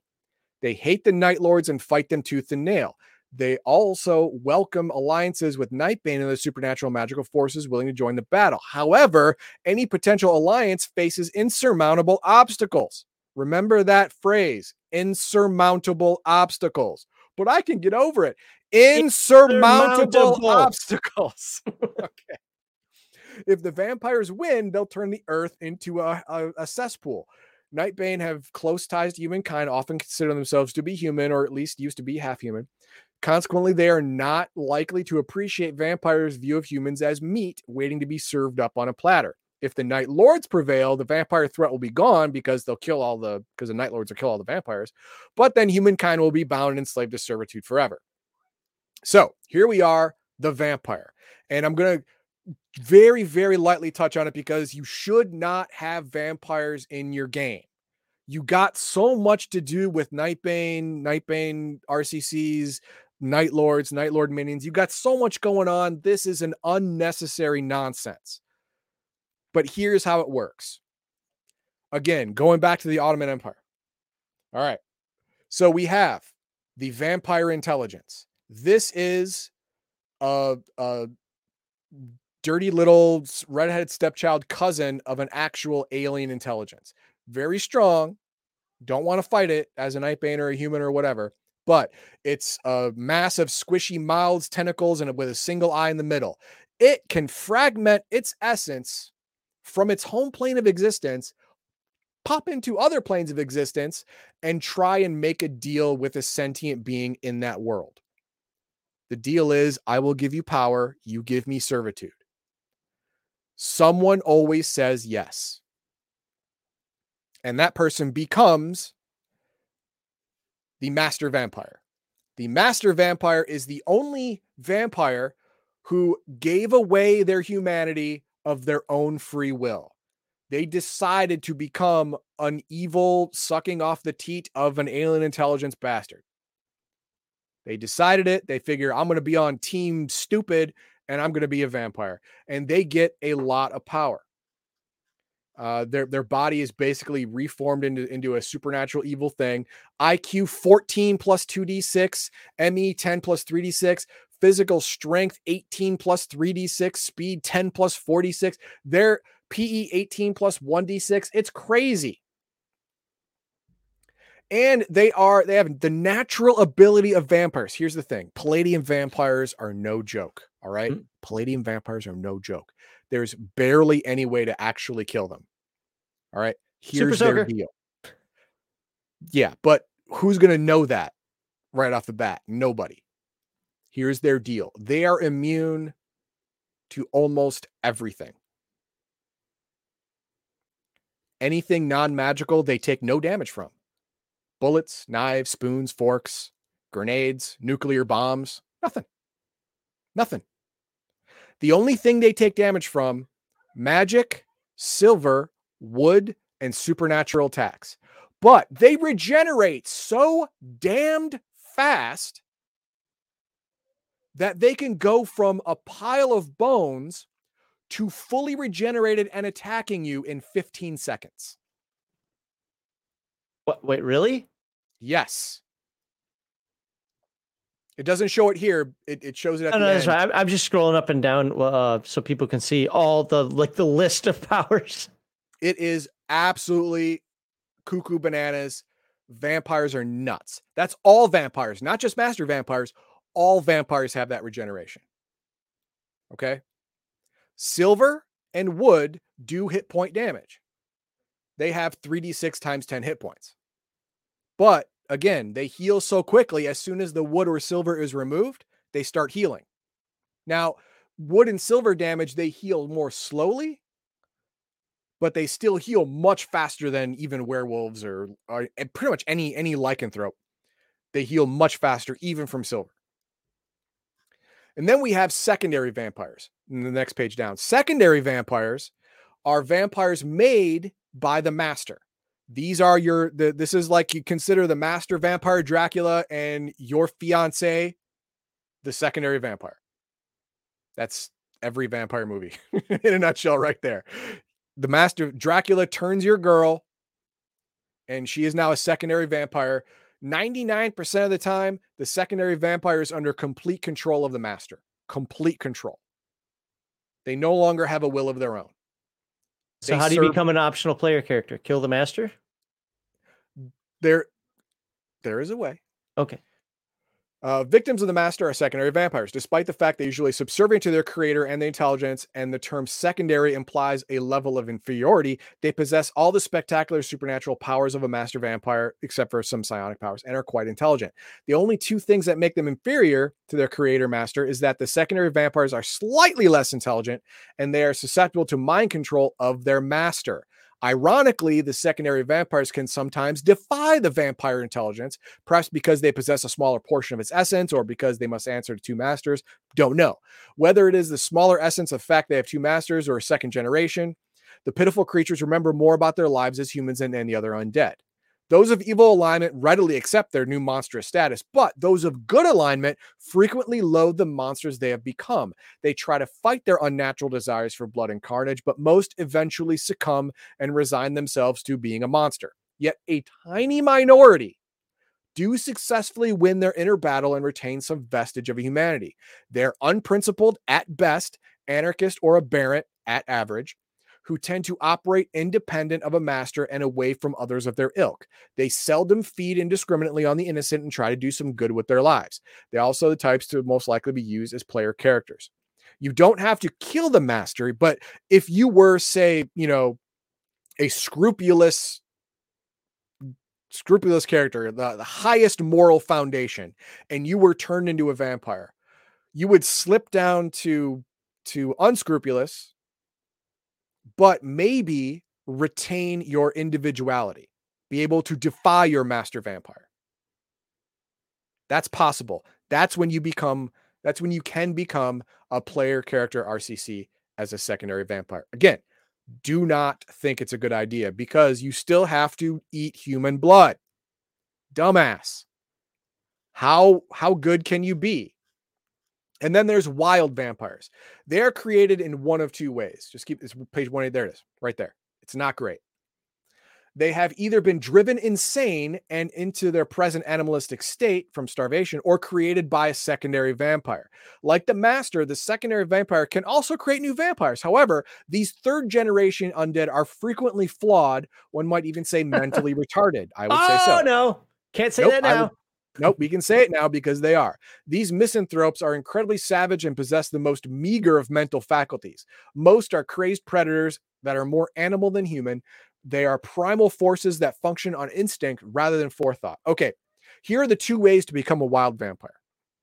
A secondary vampire who does not eat or does not drink any blood for a certain amount of time, I think it's weeks or months, will become insane and drink the very first thing that happens. If it's 6 months to a year of being starved, they will go permanently insane, which means they will drop down on the hierarchy from secondary to wild.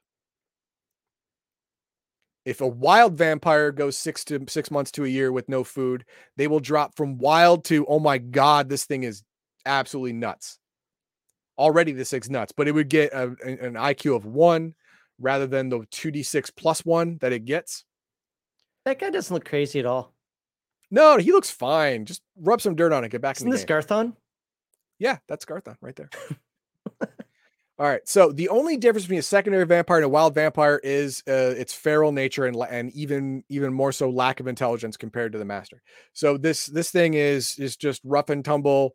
It's a Rottweiler trained to kill. That's basically it. That's what it does. And we don't need to go into vampire powers, creating undead. We don't need to actually get into that. Just blah, know blah, it's blah. in the game. There you go.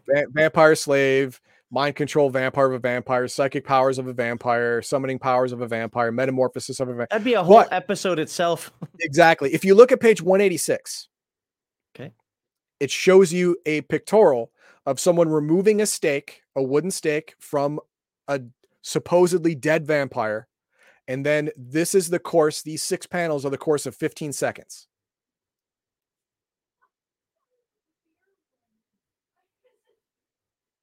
That's not inspiring. No. So if they are dead and have wood in their heart or where their heart would be, they won't get back up. But they're not dead.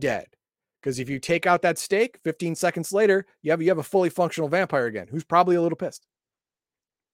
And probably a little hungry, and you happen to be standing there with a steak, in your hand. Stake, right?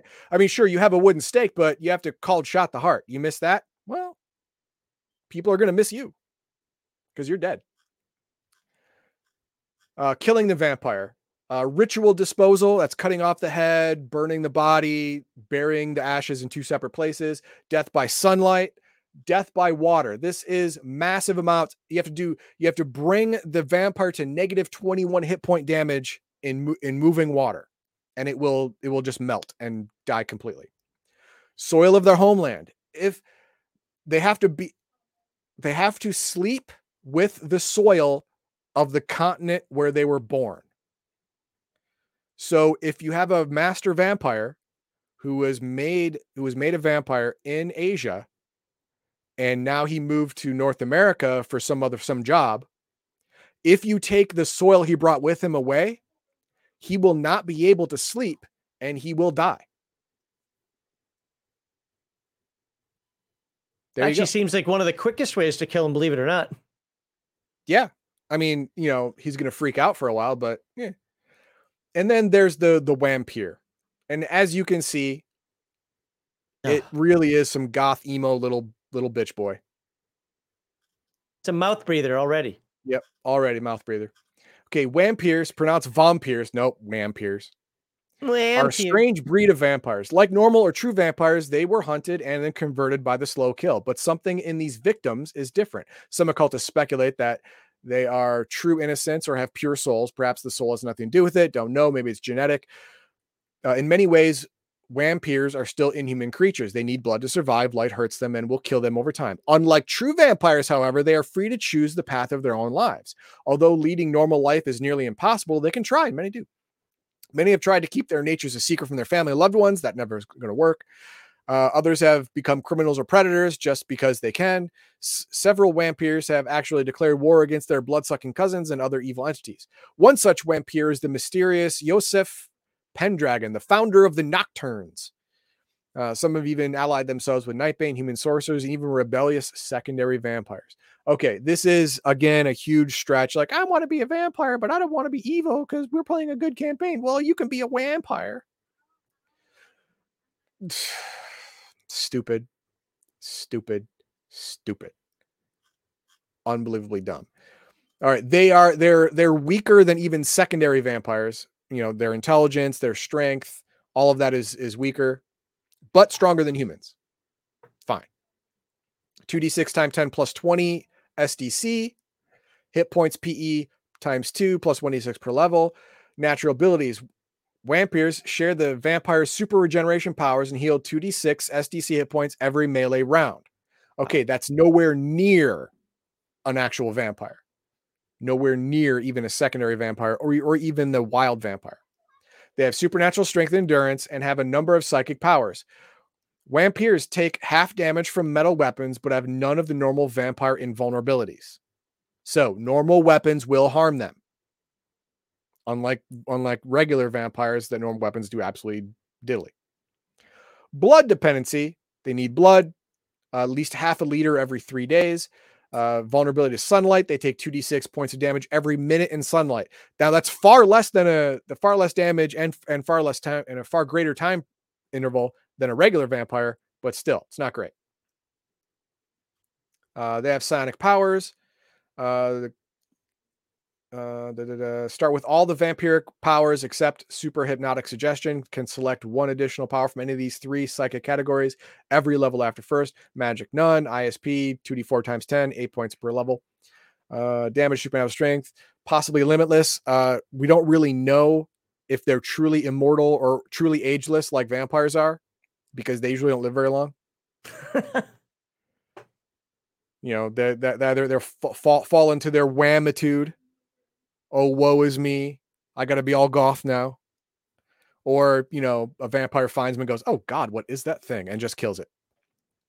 So that is it. That is all I'm going to do. I'm not going to get into the Guardians because they should not be in your game at all, ever. So I'm not going to get into that. So we will go after some comments.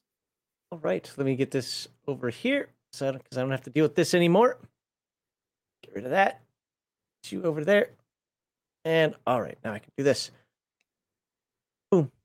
So Darthic says vampires in this game are nice because there's a goal they all have and always evil. Well, that's the thing. You're supposed to be a good guy. No, he's not talking about playing one. He's just saying that the vampires themselves. Yeah. Okay, fine. But again, you already have a big bad.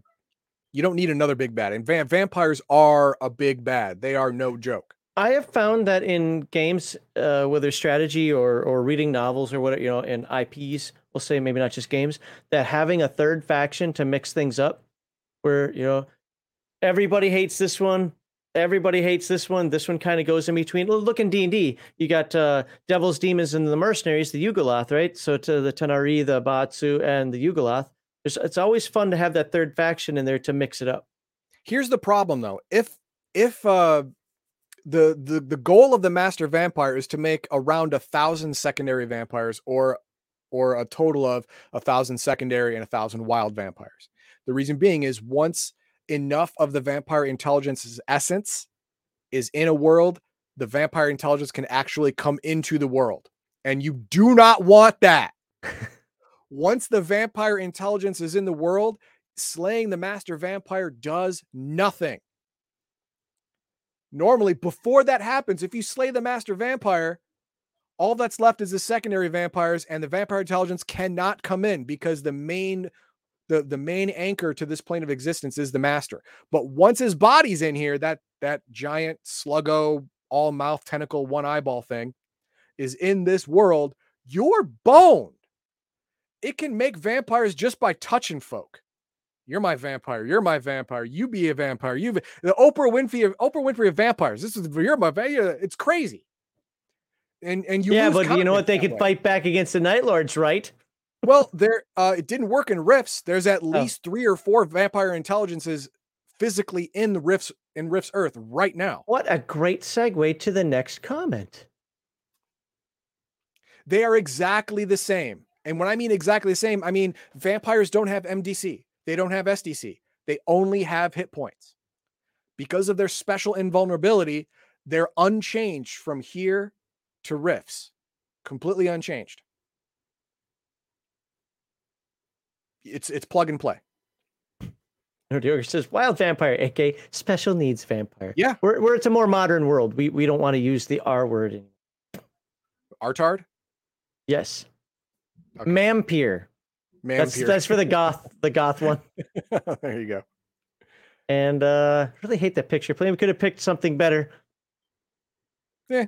I don't know. I think it gets a point across. You don't want to play one of these. No. Both breathers. All right. All right. Okay. That's it then that's it for now for Nightbane. Next week, what are you doing next week for us? Next week, well, first, if you want something next week, make sure to like, subscribe, and share. That way you'll know when next week thing happens. Mm-hmm. That's good. But next week, I'll be creating a Nightbane from scratch. If you want to see all of the rolls, I'll make them completely transparent on our Discord. There's a die roller on our Discord. All of my roles will be in order of character generation. If you have the book or if you have the PDF or if you've watched our content, you can follow along in my roles to see what I'm getting. And then I will present the finished character, how it was built, how it came about next week. And let's see if I can break the streak of female privilege. Because most of my characters have the only extraordinary stat they have is physical beauty. Most of my characters are that way. And as fighters, they're weak as shit. They're just weak. Well, you know what? You could always go back 2 videos ago and look at my character and start from there. I'd like to see how that played out. So also related to our Discord, remember, 9th of October. So next week, he's creating a character. If you want to see those roles, you can come to our Discord. 9th of October, Sean Owen Robert. Oh my God, I can't even say his name now. Sean Owen Robertson is going to be on the show. Also, if you have questions for him, post them on our Discord.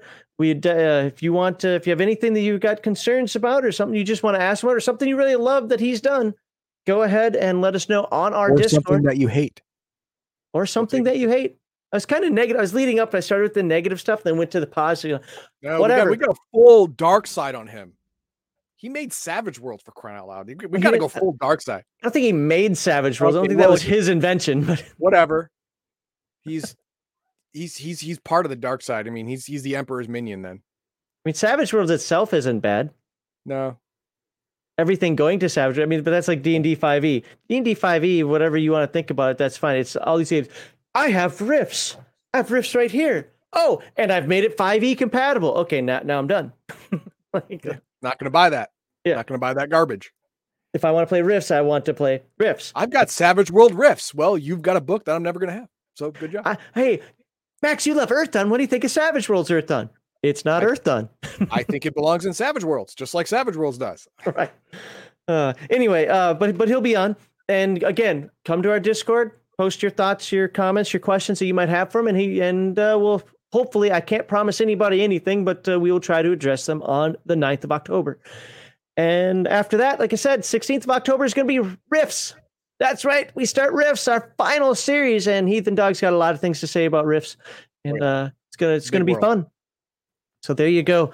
That's coming up. Do I have any banners to put up here? Any things that I need to shout out? Whatever. We don't need that. That's our schedule. There you go. That's our social media. We don't have any comments from last week, so we're not going to do comments. Nope. Darn it. Yeah. Well, your comment. Fair enough. So, and of course, like, subscribe, share. All right. I don't have a cover for segment 2. You don't have a picture for it? Okay, I'm gonna get more soda. Because I was actually debating not doing a segment 2 today, but we got to have a segment 2. No, we don't need to. No. Well, how about this? We'll go right to segment 3. No, let's do what chat says. If chat wants a segment 2, do you want us to cover, what's it called? I don't know. An article, 14 tips for a first-time dungeon master. Do you care? Do you care about us opining about 14 tips for a first-time dungeon master? Put yes or no in chat. Yeah. Or you can, if you put no, then we'll just move on to segment 3 and bring people on to talk about Nightbane. Yeah. And since this is the last of the book version of Nightbane, you can ask any questions about any part of Nightbane, and we'll do our best. So, but wait for me to come back with more soda. Okay. All right. It looks like yes is starting to win. Wow. Yes, we need a max rant. I don't know if I'm gonna rant about this. I might. I'm sure there's something in here. So what these rainy day segments are is they're articles I've found, or the top 10 blah blah blahs that I've found that I don't really read through them. I quickly skim, like, okay, that looks like something I can talk about. Okay, funny. So I've got a bunch of those kind of saved up, and whenever there's like a day that it's just nothing I really want to talk about for segment 2, then I pop these in. I don't really like them because sometimes they don't elicit a rant. Sometimes I scroll through and I'm like, yeah, that all made sense. Sometimes we can go off for quite a while. So it's kind of hit and miss. 14 tips of what? It says 14 tips for a first-time dungeon master. That's what it says. It's the name of the article. But it looks like the yeses have got it. I know those are 14 tips you should do the opposite of. I'm sure it could be basic expert. Could be. I don't know when I skimmed through this. I mean, this article is from last year, so this may have been actually in the rainy day fund for quite a while. 14 words for new names. Oh, we got one no. We'll wait till Heathen Dog comes back. Right now, the yeses are winning it, so it looks like I'm gonna have to make a graphic for this then. Oh, it's good to see everybody in chat. You guys like that Nightbane series? After this one, don't forget Victor Gorchev has his show. Was it the Dutch Oven? I think that starts at 4 p.m. Central, if I remember correctly. And I think today, because I didn't see his video there, his stream there, this stream is automatically going to push you over to Bruce Lombardo's stream. Because he had his up.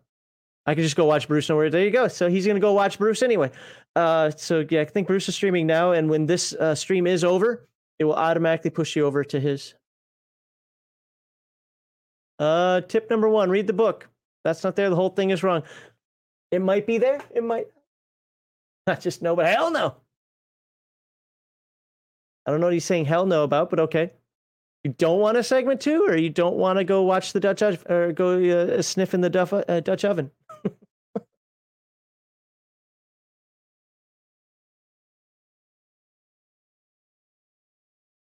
I got nothing else. Check out legitimate.tv. I've made a lot of updates to the webpage. Here we go. Here's one. I have 100 Palladium PDFs. Never even looked at Nightbane until you guys started the series. Now I want to play it. That's awesome. That's awesome. It's not my style of game. It might sound weird, but it's not my style of game. But I like it a lot better than I thought I was going to. I kind of put it in that area. It's like, yeah, this is going to be one step better than Dead Rain. Ugh. Now, to be fair, I might really like Dead Rain. I know a lot of people have been talking about it. I just hate the zombie trope. I also hate the vampire trope. So, those are two things that make it really difficult for me to like something. Well, I don't recommend vampires in the game. So there you go. Yeah, there you go. Yeah, you can lose them easy. You can lose the guardians. You can lose the vampires. You can lose the vampires. You can do whatever you can lose those. All you need are Nightbane and Night Lords and their friends, and that's it. That's all you need to play this game.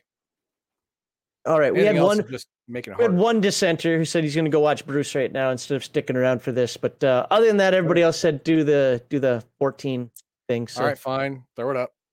Slide this over, this up here. Zoom in on this because I don't want to see all the ads on the side. Oh crap! Oh, there we go. God, I had to zoom in far. Hey, where'd my stream go? Where is it? There you are. We'll throw up the. Where is it? I'll start with the banner or the disclaimer. Disclaimer. Oh, how about the intro slide? So the intro slide. I don't have an intro slide for this one. No, I meant the main intro slide, the RPG Digest intro slide. Maybe we could. Yeah. All right, for segment 2 today, we are going to look at an article that seems to be a little over a year old. It's been in the rainy day fund that I've got here. Things that we look at when there's just not much else going on in the TTRPG sphere. And to be honest, I know a lot of people, you could talk about Wizards of the Coast having that free adventure set. I just don't care. I don't care that Wizards of the Coast is making an after-school special D&D product for whatever. I don't care.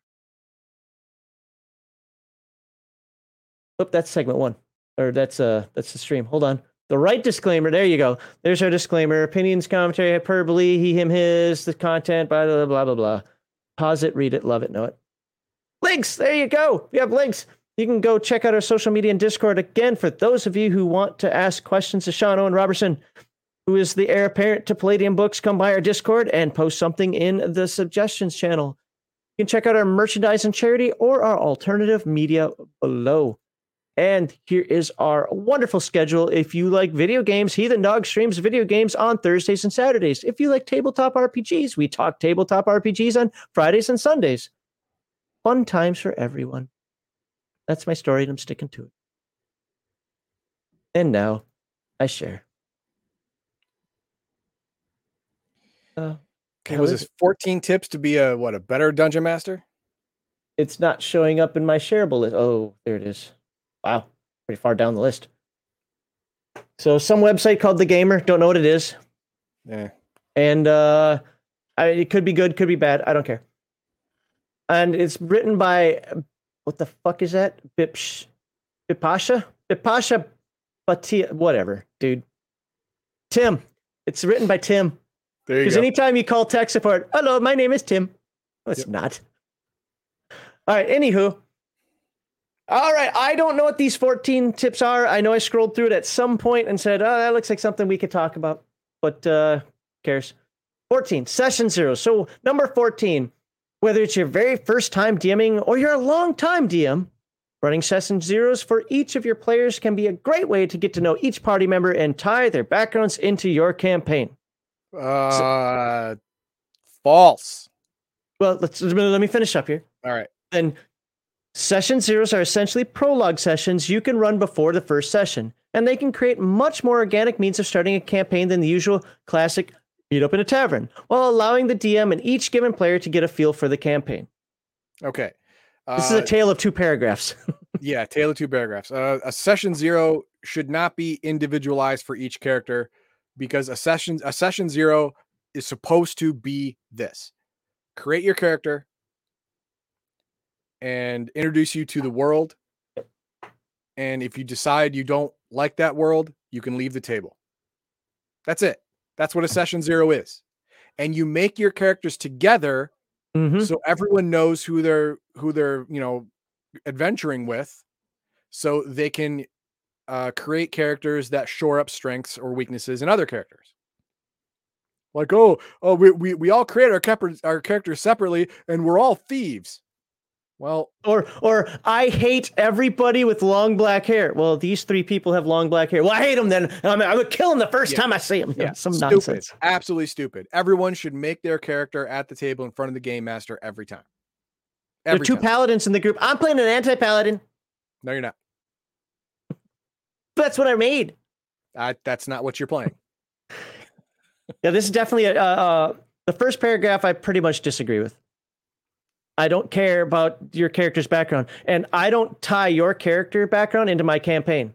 You tie your character background into the setting and my campaign. Yeah, I am not going to make your background work in my story. And anybody who says the opposite of what I'm saying is wrong. It's wrong thing. Exactly. The game master creates the world, and then you make a character that could feasibly have grown up in that world. Yes. That's your job.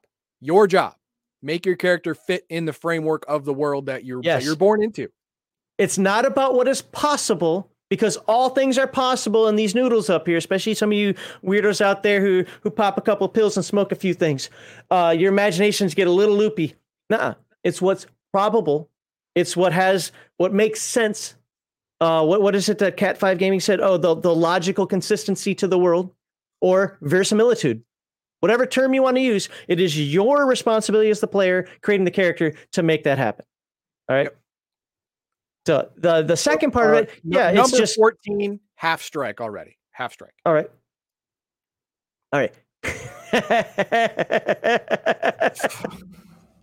Oh, that's awesome. Well, I'm going to read this while Keithan Dog is hopefully not killing one of his pets. Cater to your players. Running a campaign without catering to your players' interests is often like trying to fit a circle in a square hole. No matter how amazing your planned story may be, if it doesn't cater to the party, they will have little to no reason to follow plot hooks. Every one of those words is all about bad players. Providing incentives and plot threads that naturally lend themselves to your party can be a great way of keeping everyone invested. Okay, here's a great way to keep the player characters invested. If you do not go on this quest, the world will be overrun by undead hordes. Choose your path. I want to build a thieves guild. Okay, you'll have one for about 3 days, and then the world will be overrun. It'll be a zombie guild. Yeah. The problem with this first paragraph here is like, okay, first of all, you've already kind of catered to their interests in session 0, right? Hey, I'm going to be running an Earth Dawn game, and it's going to be about exploring Parling. I don't know what Earth Dawn is. Well, come on in. Let's check it out. We'll talk about, that's what session 0 is, right? We'll talk about it. And when you're on board with it, hey, that sounds fun. A high magic world where these things can happen. I like the spell casting sound of it. A lot of this sounds great. It's going to be kind of dark and maybe Night Bane-ish because we're going to do power length. Hey, this can sound good. I'm in. I've already catered to the player. Yeah. Now, the first sentence sucks ass. Running a campaign without catering to your players' interests is often like, I don't know, representation instead of escapism. I don't care about the person's interest, which is what you're talking about when you say player. The player character, on the other hand, is the only person I care about in the game during the game, because the player isn't in the game. The player character is the person in the game. So, I'm not going to allow someone to create an anti-paladin when everyone else is a paladin, cleric, or devotee of the church. That's just stupid. That's catering to the player, which is wrong. Now, the second paragraph, this can take the form of tying the characters' backstories into the narrative. We already answered that in the first one. Again, no, that's backward think. Yeah, I'm going to send you to Dan in a minute. Having quests that directly cater to the skill sets or desires of the party. Okay, nope. Again, there's a little bit to that. Truth, but your main overarching story should not be dictated by the players. Right. You should make a character that is relevant to the setting / the campaign. Exactly right. Every once in a while, you will get your own thing. I mean, in D&D, when you make a certain level as a wizard or a fighter or a thief or whatever, you get to have followers, you get to have students, you get to have thieves guild, and all of that can be an adventure focused on you, then focused on you, then focused on you. That's fine. Absolutely fine. But the overarching adventure should not be about the player's wants and needs. Should it? The second sentence, you know how sentences within a paragraph are all supposed to relate? Yes. This second sentence doesn't relate to the first sentence. When it says, this can be anything from the possibility for a wizard to access new spell books, to read, or incentivizing a fighter with the prospect of superior gear. That's just called playing the game. Yeah. I mean, as you play the game, you get spell books and superior gear. There's no need for player specialization at that point. It happens. It's called loot. I don't get it. Be flexible. 13. Fully X. Okay. Full X on that one. So be flexible. Wow. Flexible. There we go. That's word. With your plot. Okay. So far, I'm not walking away. See, this is where you and I might disagree, but we'll see what it says. I don't know. Okay. As much hard work a DM may put into planning his campaign, if one thing in the universe is certain, it's that D&D players will do things their DMs don't account for. That is, yes. Yep. Fair. 100% fair. Yep. This is far from a negative thing. Correct. It's just expected. I don't know about far from negative, but not inherently negative. Right. Okay. I'll go with that. As this unpredictability and need to improvise is what D&D is all about and often leads to some of the most memorable parts of a campaign. Yes, I actually agree with that. Fair.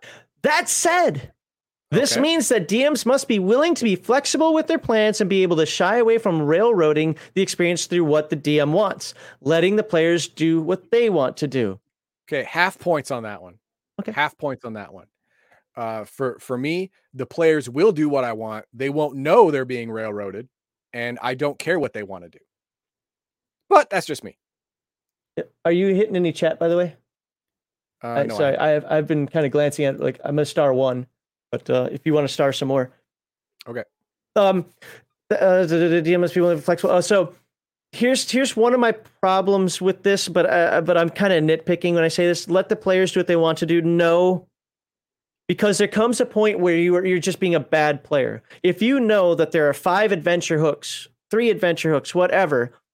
Well, 1 is you can attack the ogres. 2 is you can walk, or you can find the spell that will trap the ogres in crystal gems or something. And 3 is save the Archduke's daughter from the evil hegemony that is kidnapping her. Right. Yeah. But again, I wanted to relate it to the ogre things. That's somehow, some way, right? But you're like, no, I don't like dealing with ogres in my game, so we're gonna go to the next kingdom over. Well, then you're just being a bad player. I've given you enough hooks. You can do things different ways. You can go save the daughter. I'm still gonna throw the ogres at you. You can go attack them. You can go do something that doesn't directly relate to them at all by exploring a whole different dungeon, cave, keep, ruin, studying, whatever, a spell. But ultimately, if you're like, I don't like any of them, well, at some point, tell you, man, then I guess there's no game today because I haven't used all of my finite free time to create 20 adventures and for you to choose, and have me beg for your choice like Oliver Twist begging for food. No, sorry. It's not gonna happen. Character would never save princesses because he doesn't like princesses.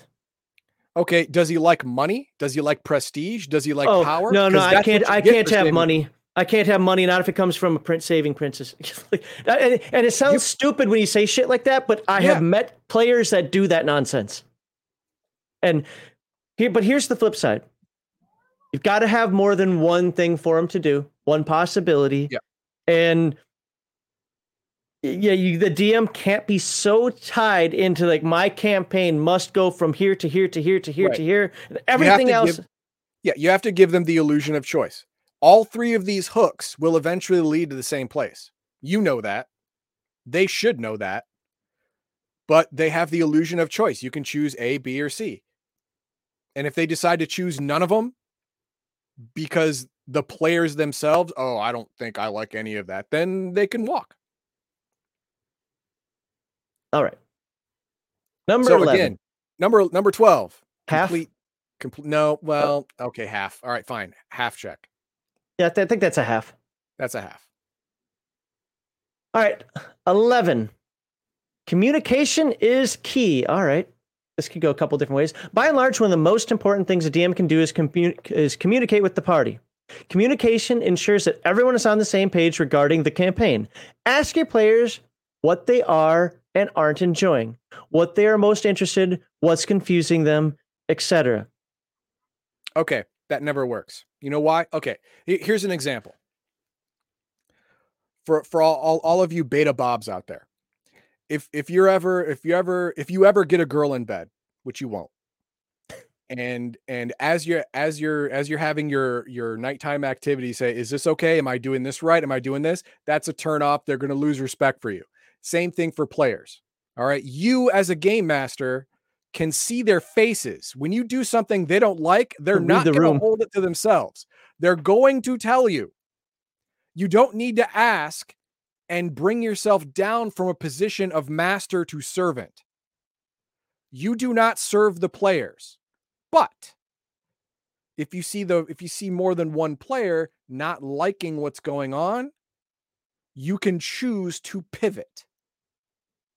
Asking them takes away respect. And as a game master, you require respect to function. I'm not going to provide my response until after the second paragraph. Okay. This allows you to shape and prepare future sessions with this feedback in mind. Additionally, openly communicating with your party about what they want from the campaign, whether it be more combat or role-playing, can help make sure that everyone is having fun and getting what they want out of the game. Again, you don't need to ask this because the people are going to say after the game session is over, if they like combat and it was a combat heavy game session, they're going to be psyched, right? They're like, oh, that was freaking awesome, man. That was great. Or if there was a whole lot of interaction with NPCs, a lot of role play, after that session's over, they're going to be psyched. And as a game master, you're going to see that. You're going to see what they like. Asking them is meaningless. So just listen to what they say to each other. So I disagree with Heath and Dog a little bit on this one. One, because I make it a point at the end of every session as I'm handing out experience points to say, all right, guys, what you like, what didn't you like, so forth. Now, do I take it as gold? Do I take it as like, oh, they said they didn't like combat? Well, F that. It's a role-playing game. It's going to have some combat. But it might help me tailor some things in the future to be either less combat heavy or provide yet another option to avoid the combat, should they choose to take it. I don't know. But I actually do at the end of every session. Omen, I will set up there. I like the AR after every game. I do that. And Heath and Dog may remember that from like my Earthdawn games. At the end of it, okay, guys, what'd you like? What didn't you like? if you got any something I missed, comments, suggestions, whatever. Again, it's to give them the ability to say something. Now, whether I take it or not is still on me. I don't look, oh my God, I got 3 people that said combat lasted too long and 2 people that said that I need more combat. What do I do? No, it's just, okay, there's a mixture. So it looks to me like I probably need to just make sure I give them a little bit of time to role play and give them a little combat seem to be fine because it's 50-50 split. I don't know. Let's just you feel it out. Now, if where I do agree with them is if somebody's really pissed off, like, oh my God, why are we doing this again? Okay, yeah, that person's going to let you know. Yeah. If you disrupted my game, I'm going to let you know. After the game, right after the game, players talk to each other, right in front of you, like you don't exist, which is awesome, and you just listen to them. I like this. I didn't like that. Why do you do this? Why did you do that? You know, they're gonna talk themselves. They're gonna show themselves every time. So you just listen, and you know, asking them for their advice on how to run your campaign is coming from a position of weakness, which is something you should never do. Mr. Max says, "Oh, you liked the game? You liked everything in session? All right, have 500 XP. Oh, you didn't like the combat? Only 250. That's not how I do it. No. In fact, I hand out XP before I ask the question, or as I'm asking the question. But yeah. All right, number 10. I give that one a half. Also, again, I can't give it full marks off. No, actually, I give it a full. I'm not going to read into this what might not be there. I'm going to give it a full point myself. You say full point, no. I say full point, yes. It's just fine. 10. Read your Dungeon Master's Guide thoroughly. Okay, now this one's for Crafty. This one's for Crafty. No, you read your Dungeon Master's Guide so you are familiar enough with it to quickly go to the right section. That's all you really need to do. That's all that's really necessary. Do you need to memorize the entire thing? No, you don't. But you have to be able to refer to it with a quickness. All right, let's see what this says here. He's already answered. Doesn't even know what the paragraph says yet. While this might seem obvious, it's really a crucial step toward being a good DM in several ways. First and foremost, it contains the rules and instructions on how Dungeons & Dragons is to be played and how you as the DM make sure that the rules are followed. Again, I think Crafty would agree with that because so many things that happen out there on Twitter land about the game and so forth. Crafty's like, but on page XXX of the 5th edition DMG, there's a rule for that. Oh, I didn't know that. It also had, now this one's weird. It also has a list of magic items, explanations of the D&D multiverse, and other more factual content. The other half of the book contains guidelines for dungeon masters who want to create their own adventures. If it's your first time, this is about being a first-time dungeon master, right? It is. It's probably best to try out a module first. If you have an idea that you can't wait to do, go for it. I agree. You know, if you're a first-time game master, a module is a really good way to go. But I don't like modules. Shut up. It's a first-time game master. He could have a module. It's fine. And players are usually pretty forgiving of first-time dungeon masters. Yeah. I'm kind of torn on this because I'm of the mindset that a dungeon master doesn't have to memorize every rule, doesn't have to know every word written in the book. In fact, you remember reading D-Genesis where it says you are not going to be able to do this no matter how much you try? That's because there's 1,000 pages, man. You're not going to know everything in this book. But at the same time, the damn thing are going to miss stuff. Read by reading the DMG, which I think you should read through it one time. Memorizing, but read through it one time. You're at least, like Heathen Dog said before, you're going to know where the things are. And if you really have to reference something, you can reference it. Or you might understand it well enough that while you get the actual quote-unquote specific rule wrong, you still made a ruling, didn't have to make a rule, everybody moved on, and you had a good time. So I don't think it's a rule. You have to read it, but I do think that you have to read it, but you don't have to memorize it. You have to read it, be familiar with it, and you're familiar enough to where if you need to look up something, you can look it up quickly because you know the section. And familiar enough with it to where all of the tricks and tips that they have in the DMG, then you read that, you can remember it or remember enough of it to make a ruling. That's fine. And of course, the whole module thing, 100% I agree with. 100%. Let's hit some chat up. We're about quarter way through. So Arnman says, setting first versus players first. This is a major distinction between OSR and modern RPGs. I think everything else is a subset of that. At least it seems that way. A lot of OSR people won't even say setting first. They'll say, was it game first? Yep. Is that what it is? Yeah, game first. I go. So I think the back of the first edition DMG says game first, campaign second, players third. Campaign. I use the term campaign and setting synonymously. So I believe setting first, game second, players third. Yep. The setting. Players are always in the campaign last of the totem pole because, as far as a game master is concerned, they're the least important. Darthic says, I cater to my players by running a game and having things for them to do. Okay? Yeah. Okay. I agree. Conover says, but agency, you're railroading me. I want to treat this like an open world video game. Wah! Okay. Well, again, all game masters railroad their players. It's just that if they're good at it, they don't realize it. Yeah. That's it. Well, so there's a difference. So he's way more railroady than me. Yes. Okay. Now, to be fair, because I always have to say this, otherwise he gets about 5 million comments about how he sucks. I've been in his games and they're fun. Okay.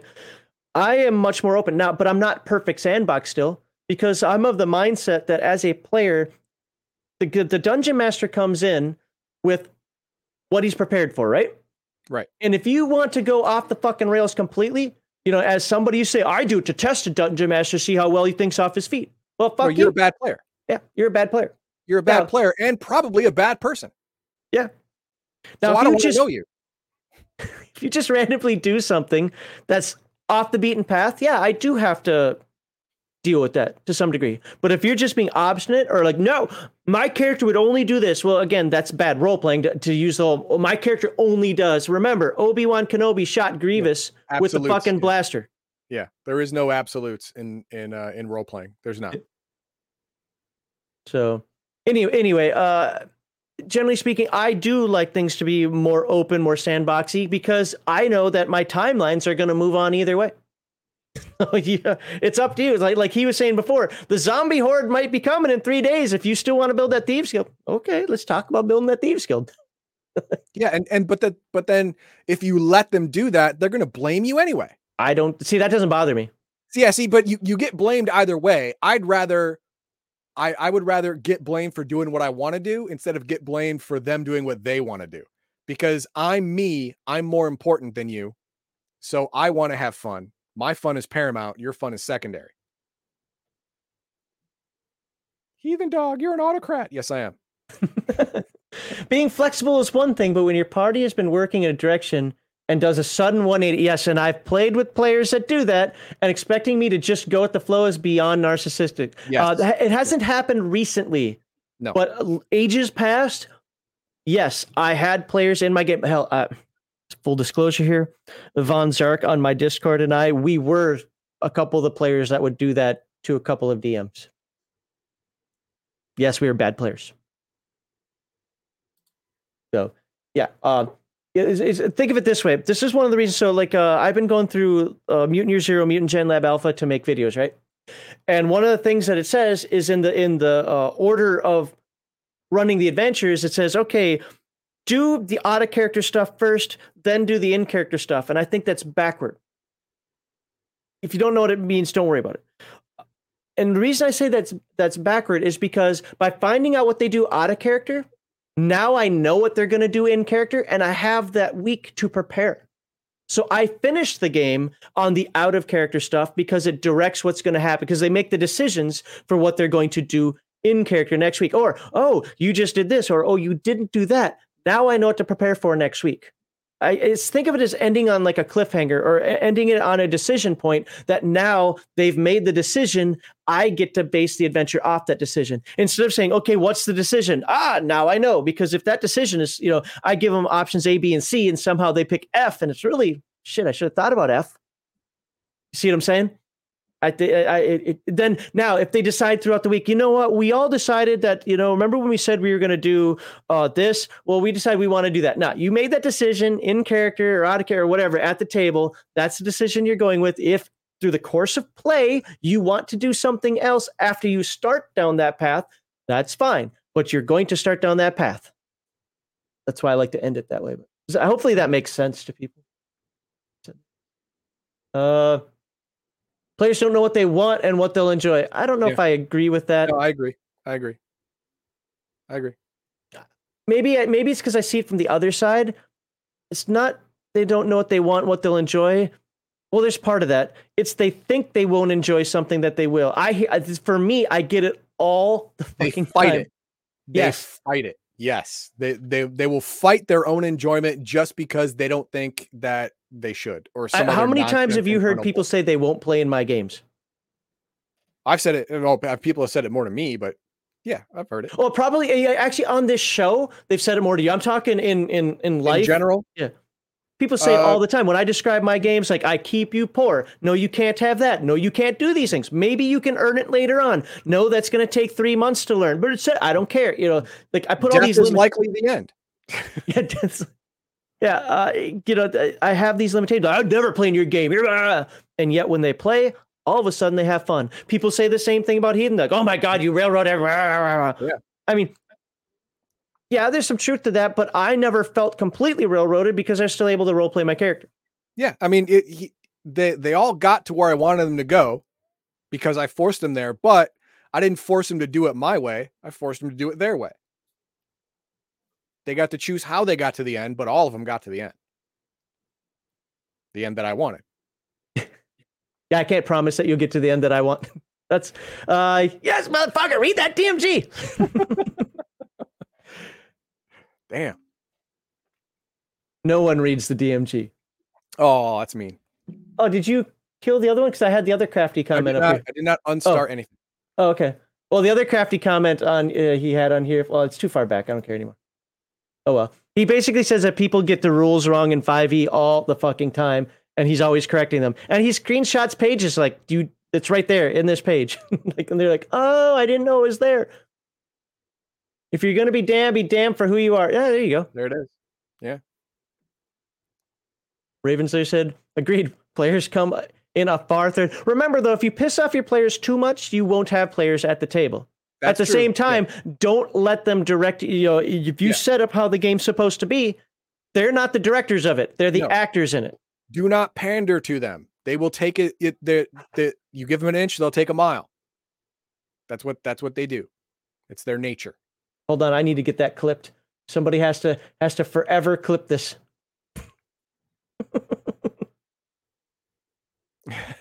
Gladly playing your game. You DM like I do. That's nice. And then the last one we had here is Mark Hockman. As someone who's been in a Heathen Dog Run game, it was kind of like choose your own adventure book. Yeah, you make choices, and choices matter, but you're generally following the preset story. Yeah, he ran a module for that one. Yeah, I had a module for that. That was obvious, but it's that module is the same as my games. I mean, you can choose any of these choices, but it's all going to lead you to where I want you to go. And that's it. You're not going to end up in some place I did not foresee. In my games, you could end up somewhere where I didn't foresee, but you're not going to be obstinate about it. If again, I say this because it's such an extreme exaggeration, it makes the point quickly, is you could be fighting for the Empire, trying to destroy the evil cultists, and then one day say, you know what, we decide, screw this, we want to join the cultists. And I will say, the adventure's on pause. I need to retool this, but okay. No, I would say no, because that completely breaks my adventure. So no. Well, I don't want to play. Okay. You ruined the game. Good job. I don't think it ruins the game because I still think that the timelines go on. The world is still growing. So I'm not trying to tell a story. The story comes from the gameplay. I'm not saying, okay, you know what? I'm going to tell the story of saving the universe from, or that's probably too far. Let's do the princess daughter thing. Saving the princess daughter thing. Yeah. Saving the kingdom, getting the princess daughter back, so on and so forth. Maybe you find out, I don't like this kingdom. I'd rather just burn it down. Now, you've got to have a reason to get to that point. It can't just be like one day, like, oh, we just decided, we just had to burn it down. Why? Because we flipped a coin. What? Thank you, Joker. No, it's not happening. But there are no two faces in your group. Sorry. But maybe all of a sudden you find out, oh, I didn't realize that this was happening. I didn't realize that the kingdom was paying the Thieves Guild to actually harm people. I didn't realize that the kingdom, had this underground slavery. I didn't realize that the kingdom was actually funding the cultists because it keeps them in perpetual war and keeps, you see what I'm saying? The kingdom in power, blah, blah, blah. I get it. Yeah. All of a sudden you're like, I don't think I want to support the kingdom because we're 5 people. We're not overthrowing the kingdom. And if you run a game where 5 people can overthrow the kingdom, you're a bad game master. Yeah, it's too high power campaign. Sorry. Yeah, or they're all 20th level, and at that point they're running their own kingdoms anyway. Yeah. But maybe then they want to switch sides. It would just make better to switch sides. Okay, I will let that happen. I wasn't expecting it because I kind of thought that you just let laissez-faire kingdom go. But you know what?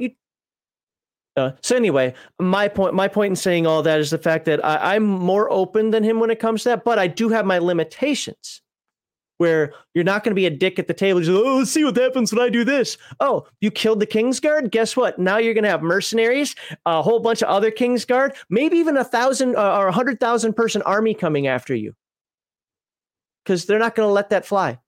No, you attacked the crown. Yeah. And that's not something that is just let go. All right, move on to the next. Yep, we're moving on next. All right. 9. Have and be familiar with your own copy of the Player's Handbook. So apparently you're supposed to memorize the DMG, but just be familiar with the Player's Handbook. Just be familiar with the Player's Handbook, which has all of the actual rules in it, but okay. Well, fine. Not in first edition, but yeah, you're right. Okay. 3 paragraphs. Now, if you're going to be a dungeon master, why would you need the book made for players? Okay, that's right. This is for beginning. I don't think I've ever heard that or read that before. Yeah, right. This is mind blown. That's a sentence that no one else has uttered.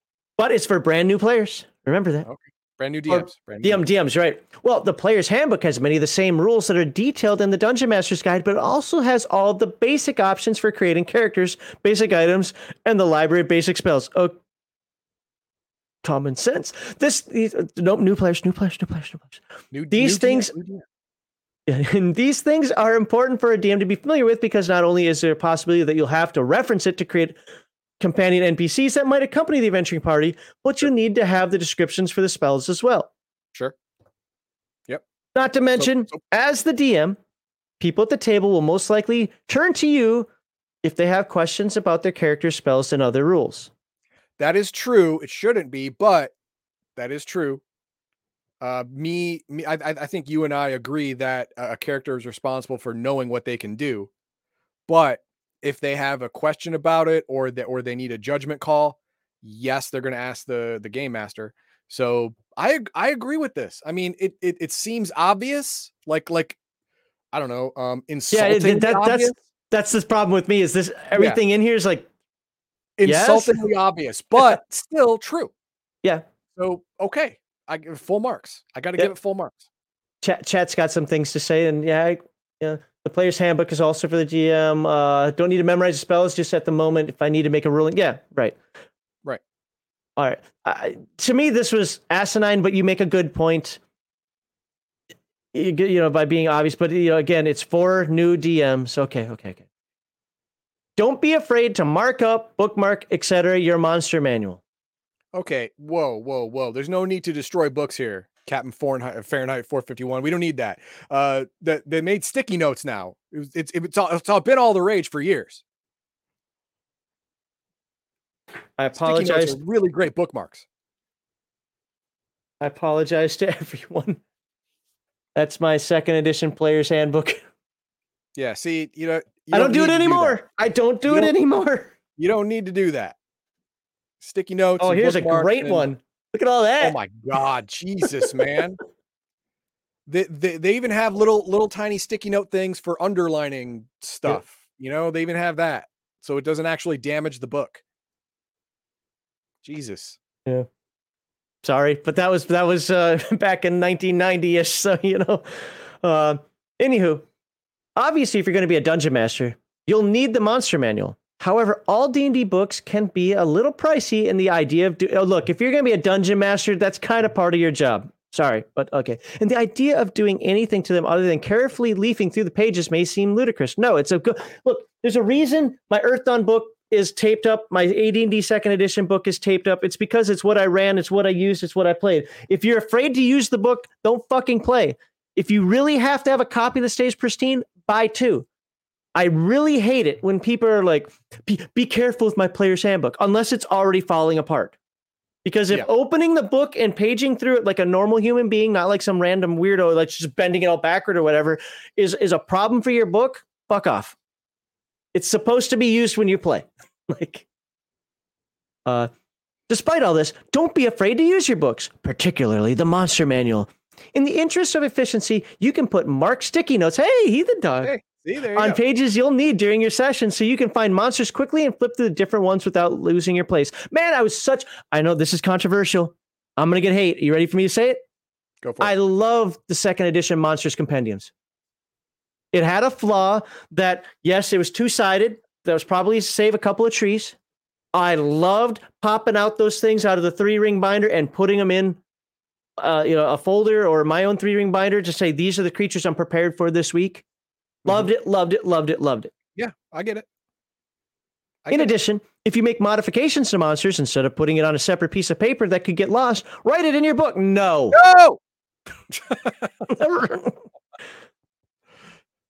Note cards, man. Note cards. Tiny strategies like this will save you needless page flipping and paper shuffling. See, now, obviously you've shown that you've done this. Marked up your book, and you don't do it anymore. Yeah. I did this too when I was, 12 and 13. And I don't do it anymore. So what's the reason for that? Well, as a new game master, I wanted to, highlight stuff and change stuff. So I did it permanently in the book with pen or ink or whatever. And that was wrong. It was a crutch that damaged my book because now I've crossed things out, and some of them I can't read anymore because I crossed them out with a vengeance. Because at the time I was certain I wanted the rule to change to be this. Well, now I know that rule was there for a reason. It had a domino effect on many other things, powers and abilities down the road, and changing it was a mistake. But now I can't change it back because I permanently marked my book. So for any new game masters out there, do not permanently mark your book. Put in a sticky note and put in the paragraph number and the sentence number, and this is your replacement. Put that on the sticky note. That's why I have in the book. 3-ring binders. I don't think I have. No. Well, that my D&D Misk one, maybe you can see it there. I'm not sure. That has some stuff that I've done that I've changed. Has some of my house rules, but yeah, I like to keep things kind of separate now. Note cards are my favorite thing. I don't like sticky notes myself as much. I use those for something else. But when it comes to the game side of things, I love the index card.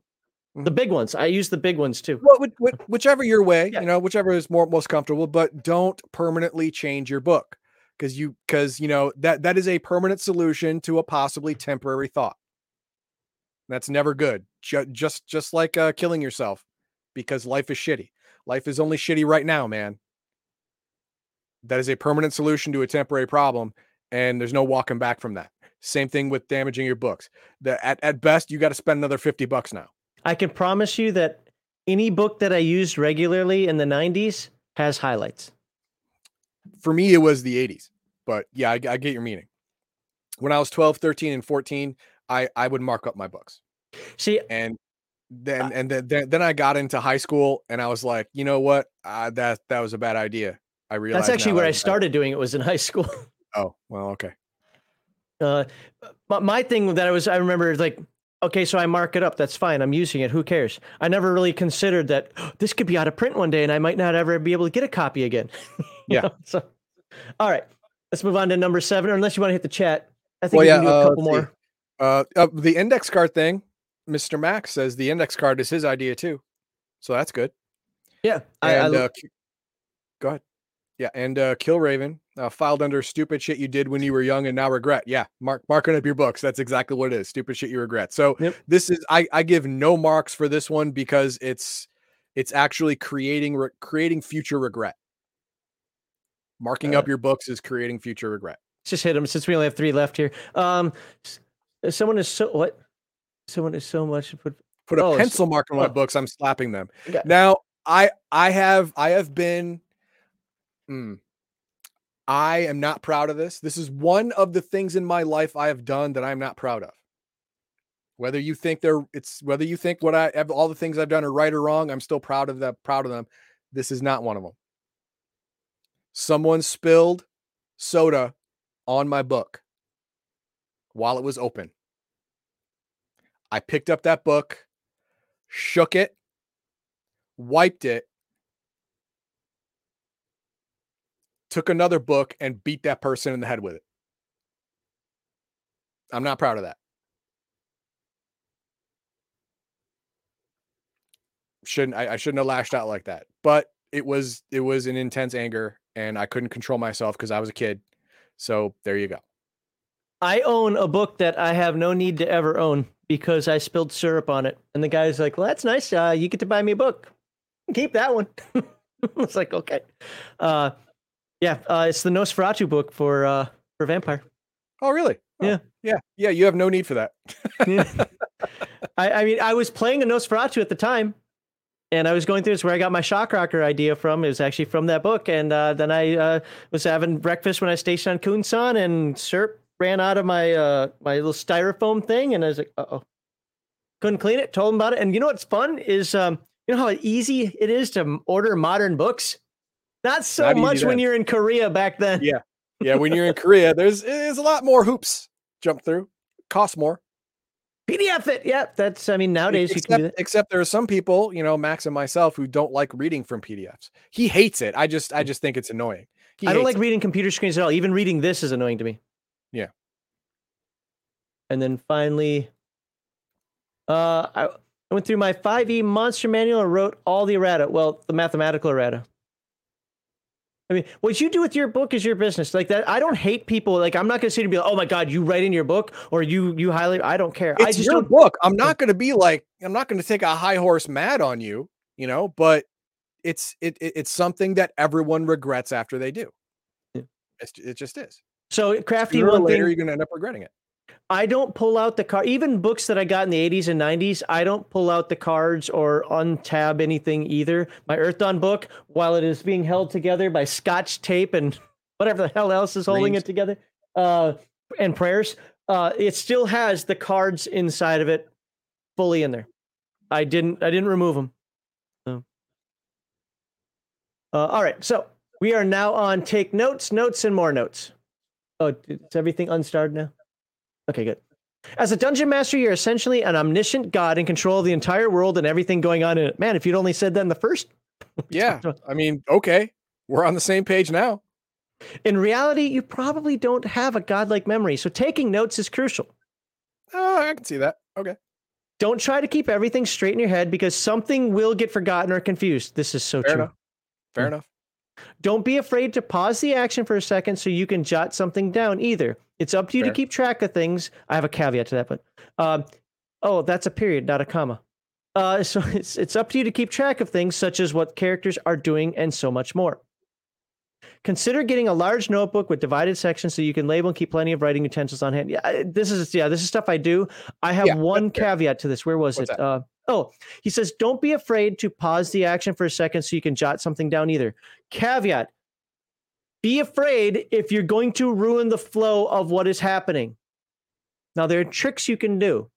You can encourage the players to role play a little bit while you're writing something down. Talk amongst each other, trick them into talking amongst each other for a second or talking, to something else or rolling something else and then write some stuff down on the sly while they're doing that. And but again, this is a new game master technique and a new game master. If you feel overwhelmed for a second, do not be afraid to pause, to write something down or to look something up. Cause stopping the action for 20 seconds is not as egregious of a foul as getting something wrong and someone dies or loses something because of it. Right. And the players I'm down with this. The players who are out there like, oh my God, you just ruined the flow of everything. Well, those are people that are just trying to complain about stuff. Anyways, let's use an example. I don't understand this at all. Look, if you guys out there, every single one of you could post in disagreement with me, and I still won't understand it. I don't like initiative. It slows down the game. How can something that's literally part of the game slow down the game? That is that's part of playing the game. Like that doesn't make sense to me. Oh, it breaks the flow of combat. No, it doesn't, because it's literally part of the flow of combat. Let's use Earth Dawn. Earth Dawn's great because you have to declare your actions before you roll initiative, because things can happen that by declaring those actions that affect your initiative roll. You declare your actions, go around the table. You roll your initiative. Then you go in the order of whoever's highest goes first. Oh my God, that's too many steps. If that is a fucking hang up for you, you're in the wrong hobby. Go and do your improv shit back at your drama class in school. This is also a game. LARP it up, buddy. LARP it up. And on the flip side, here's the other extreme. The war gamers out there who want to spend 20 minutes looking up every goddamn rule every fucking round. Like, no. Both of those extremes are bad. Taking a moment to say, you know what, 30 seconds, go pee or something if you want real quickly. I got to write something down. Then we're right back into this. Is not a problem. No, it's fine. I'm agreeing with this whole thing. Full marks on this. Same full here. Marks. Is Chad agreeing? I hope so. Let's move on. 6. Decide what style of play you're running. That should be session 0. Session 0 thing where you as the game master decide, and then you tell the players what you're going to run. If the players don't want to do that, then someone else needs to be a game master. There are 2 ways to play Dungeons and Dragons. 2? Really? Only 2? Okay, let's see what he says. You really, dude, do you also have the unified field theory in your pocket? Come on, right? Particularly when it comes to combat and dungeon crawls. The first style is playing gridded map or game board and miniature figures. Okay, battle map style. Okay, the other style is known as theater of the mind. You do realize that most battles are a mixture of the two. It isn't this or this. As much as I hate miniatures, sometimes they're necessary. Yeah, sometimes they're necessary. I do it abstract. I do in more theater of the mind, but I couldn't run some of my battles purely theater of the mind completely without saying, okay, this is a tree written on the napkin. You're behind it. This die that I'm setting right here is going to be the cover that the enemy is behind. You can do everything abstract, but you don't have to just be one or the other. All right, the other style is known as theater of the mind. In this style, there's rarely visual props. Rarely, okay. And if there are, it's most likely a basic map, and the players picture the action with their imaginations. Yes, sure. But it's not pure theater of the mind, though, either. I understand. And okay, the sentence was, this whole paragraph was structured incorrectly, but his ideas fair.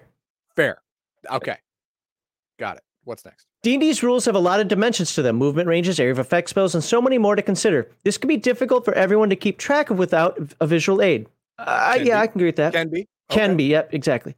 Yep. On the other hand, hauling around boards and figures can be quite a hassle. Discuss it with your players and decide what would work best for everyone. Nope. Again, you're giving players too much power. You are the game master now. You are the lord and master of all the universe. You decide how the game is going to run.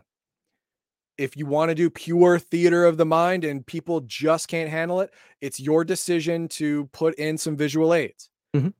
Not because they demand it, because you are gifting it to them. You don't give players cannot take anything from you. You can only give. You're the one who takes. I haven't run a full campaign since making those Ultimate Dungeon terrains up there. I have run a few adventures. I bring my Ultimate Dungeon terrain, and I bring a rolled up vinyl map that I have markers for. That is how I do it. And if I can use my dungeon terrain, great. If something's maybe bigger, or I have to represent it more in a map type frame, I will draw it out. This is a hill. This is the wall, and you guys are about right there. and that's about it. That's about all you need. Yeah. I mean, the only time you would need pure, inches labeled on the map is if, for example, a top of my head example, I want to create a wall of stone, but according to the spell, it has to be anchored on 2 points. Am I high enough level to, from this spot, anchor it to that point and that point? Can it reach? So then you have to know to the foot, this point and that point, your two anchor points. You have to know how far they are away to the foot to see if your wall of stone will reach. Something like that. You know my thoughts on that. Okay, something like that, then you are going to need, something that's really concrete outside theater of the mind. But beyond that, bare minimum, least amount of miniatures as possible. Yeah, Heathen Dog scenario that he put there, while it does make sense and does come up, I can't stand that because you're not a fucking tape measure. Unless you have the Earthdawn spell triangulate. You are not a tape measure. You don't know if you can bind it from there to there. My favorite one that I say that people are probably sick of hearing me say is like in 3rd edition and 5th edition D&D, 4th edition, I suppose, as well. They have these templates that they cut out. So I can stand in this square right here and literally 1 inch away, the fireball ends right here. So I'm perfectly safe. The fuck you are. It doesn't go from 10,000 degrees to 0 in a millimeter. No. I handle that much differently. Like, I want to throw my fireball there so it only hits these 3 people. Okay, well, throw it out there where you think it's only going to hit those 3 orcs, right? This character's pretty close. Okay, it goes out this far. Boom, you throw it to that spot. It goes out this far. I need Heathen Dog to make a saving throw. But I didn't want to hit him. I know you didn't want to.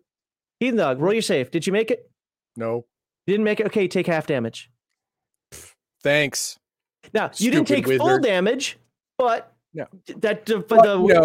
Standing 1 inch away from a blast furnace is not healthy for you. Right.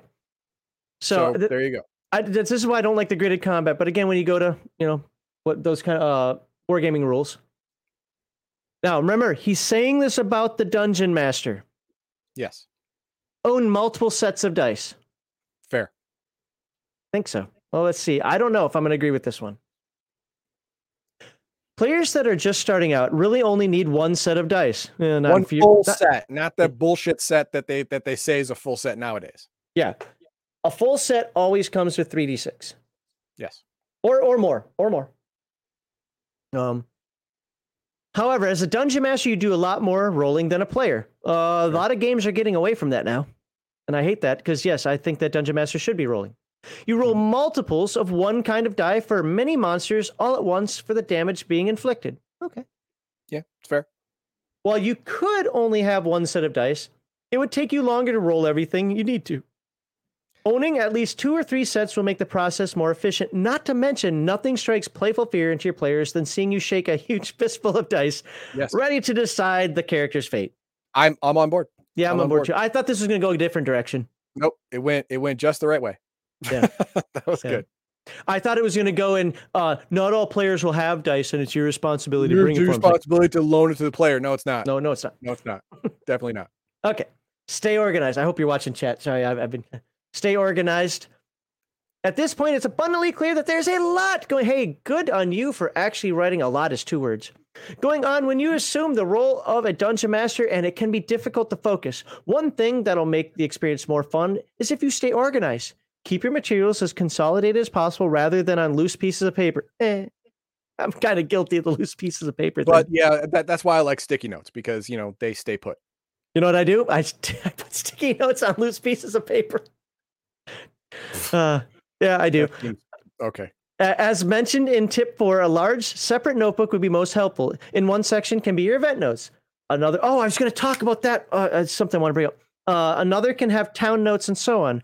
Following tip 3 is good as well, so you can easily find your monsters for session encounters. Above all, organize in a way that makes sense to you. Okay, this one was just to pad it because it's just referencing a lot of other tips. This is just padding stuff we already agreed with.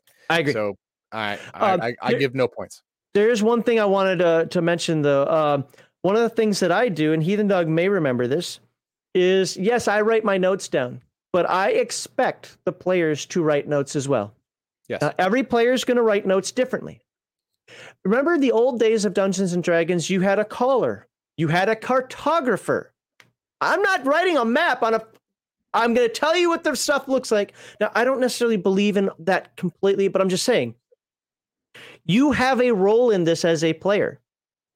And one of the things that I also give out experience for it as well is if you write down the happenings of the last session. By the way, I don't need a 17-page fucking novel on what happened. enough to important names, places, events that happen, and whatnot. And it's what's funny is Heathen Dog will write it down, and Garthon will write it down, and they might write down differently. I'm not talking completely factually differently, but from the perspective of the characters, especially, it could be a little different. This sucked. This happened. Oh, this was so amazing. This happened. As long as the this happened part is there, I'm good.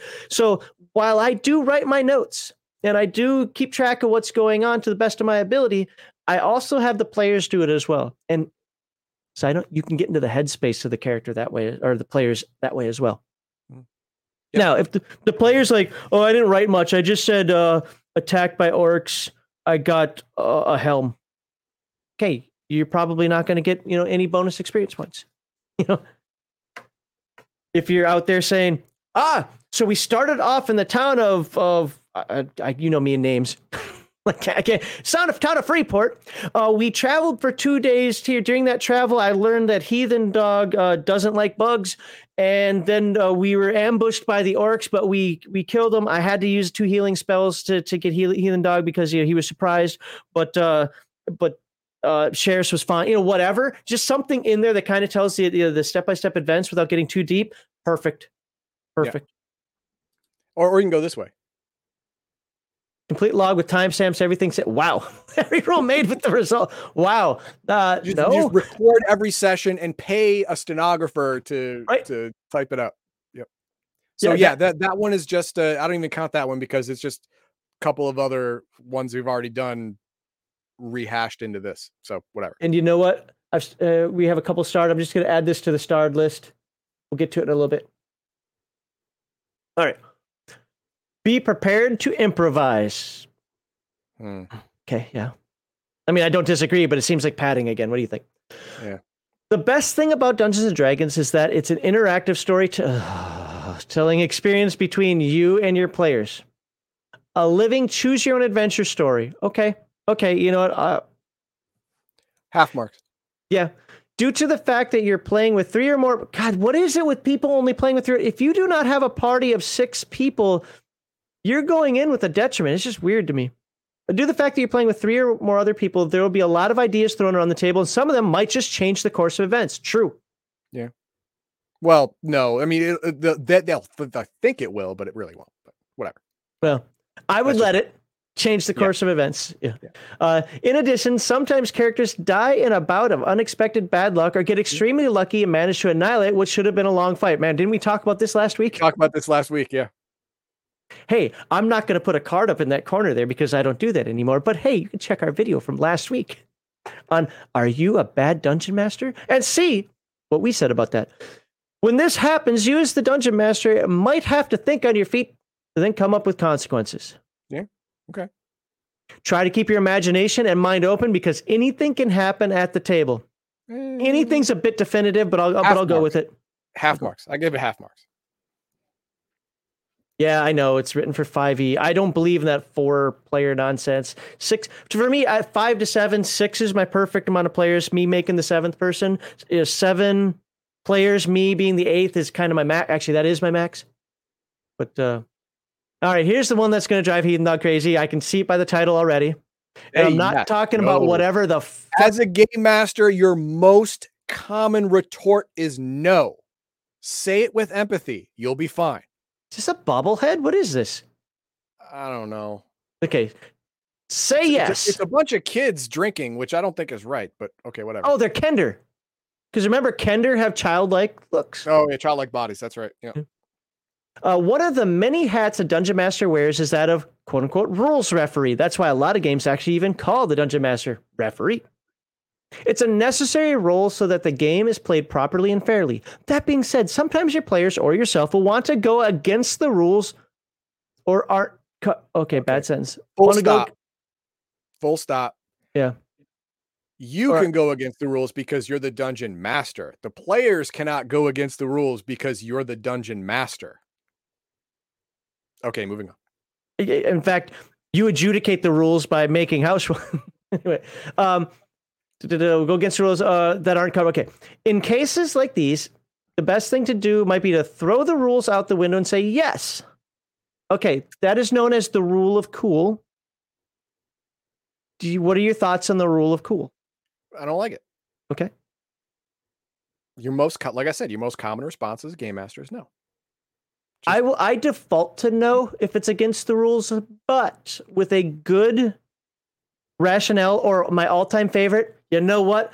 I don't think it's expected to be used this way. I don't think this is the intent of it. I don't want it to be the intent of my game because I think it's going to turn into a crutch if I do.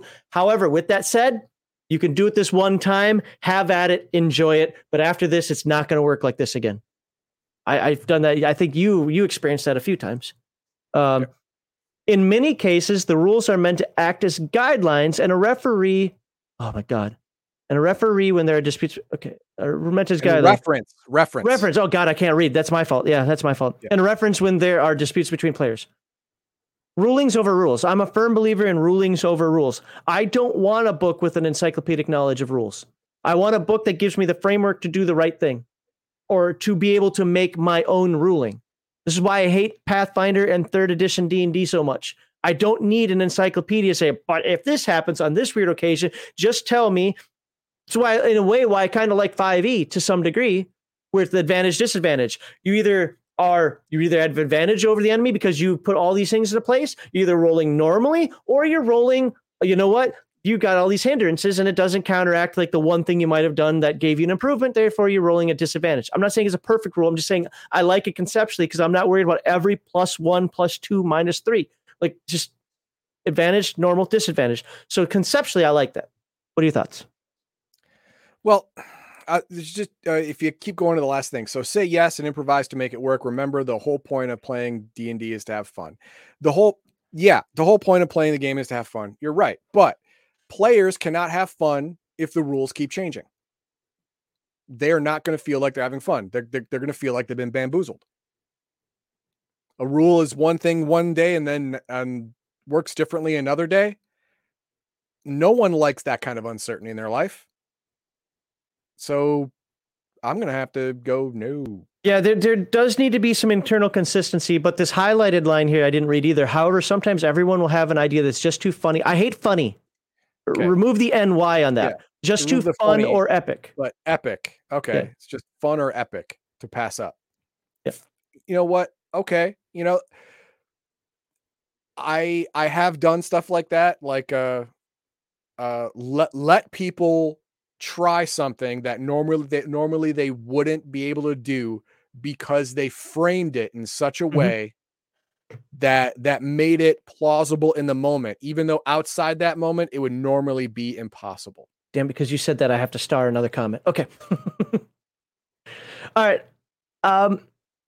There was something in here I wanted to directly guidance reference. So I like internal consistency.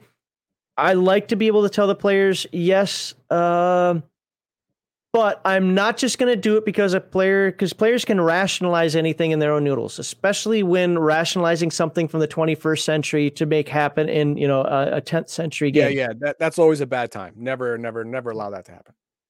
And remember, the whole point of playing D&D is to have fun. I hate that fucking cop-out answer. The whole point of anything that's entertainment, watching a movie, reading a book, whatever, is to have fun. But part of having fun is respecting the traditions and respecting the rules of the game. If you don't like the rules of a game, go play a different one. Yeah. If you don't like the rules of any role-playing games, then don't be in this hobby. Checkers is for you. Checkers is for you. This was number 2, right? Okay, before we do number 1, let's read comments. Let's see what he got here. Max is my spirit animal. Hates PDFs. Loves Earthdawn. There you go. Get a t-shirt. Max is my spirit animal with his face on it. Oh, I'm making that now.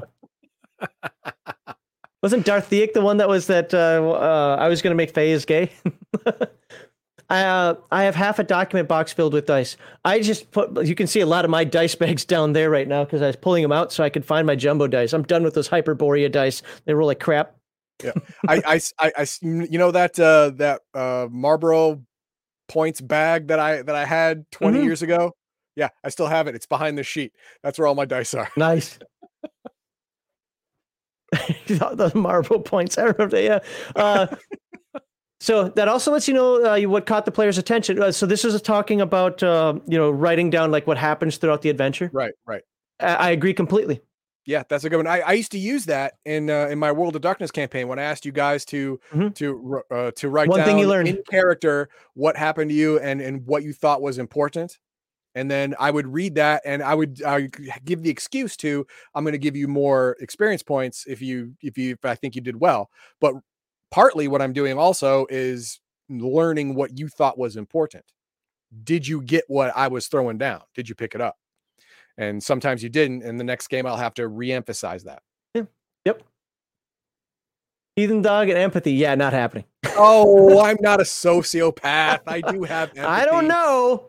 I just have the ability to turn it off. There you go. Players don't want you to play fair. They just want you to give in to them about everything. Yes. About everything. Yeah. That's what, yeah. I mean, players are like small children. They are sociopaths. The world begins and ends in their own head. Yeah. And I hate agreeing with Heathen Dog on that, but he's right. Yeah. They only care about themselves. So if you start giving them everything, they're going to take everything and then you're going to have nothing.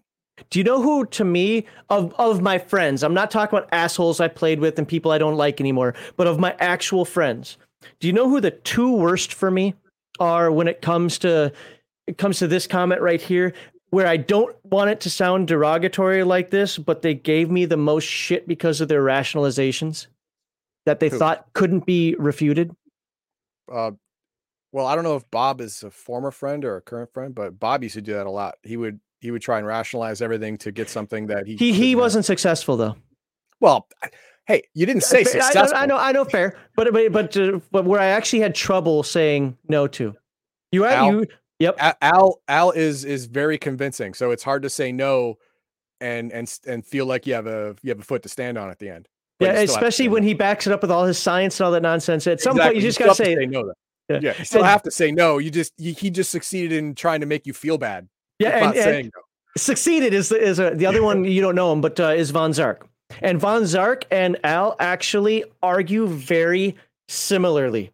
It is, here's the scientific fact.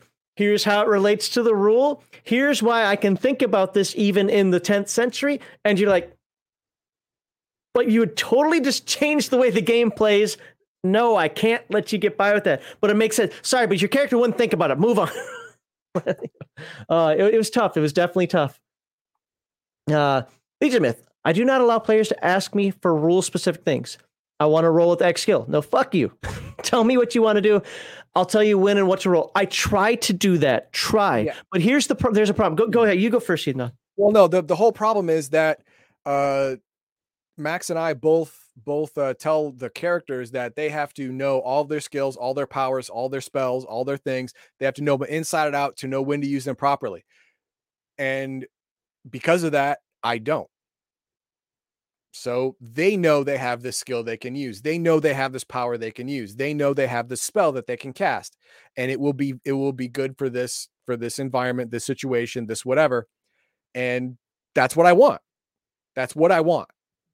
I want them to know their character. I want them to know their abilities. I want them to know when to properly use them. So I don't have to. There's one other problem that comes into this, and it's one that I do agree with Crafty. I try to do this, but here's where the failing comes in. Okay, let's go back to what you're talking about before, your wall of force, right? I want my wall of force to go from that wall to that wall. I need to stop the horde from coming through. Okay, you cast the spell, humana, and the spell doesn't have a second wall to bind to. Anchor to. You're like, what? I wouldn't have cast it then. And sometimes that's a hard thing to say. Would the character have known that? And maybe that's a bad example, but would the character have known to do this? I wouldn't have fired the arrow if I would have known that the enemy would see it. I wouldn't have cast the fireball if I'd known it would have hurt him. And there's a tough thing in there where it's like, you know what? Actually, it makes sense. The character would have known that.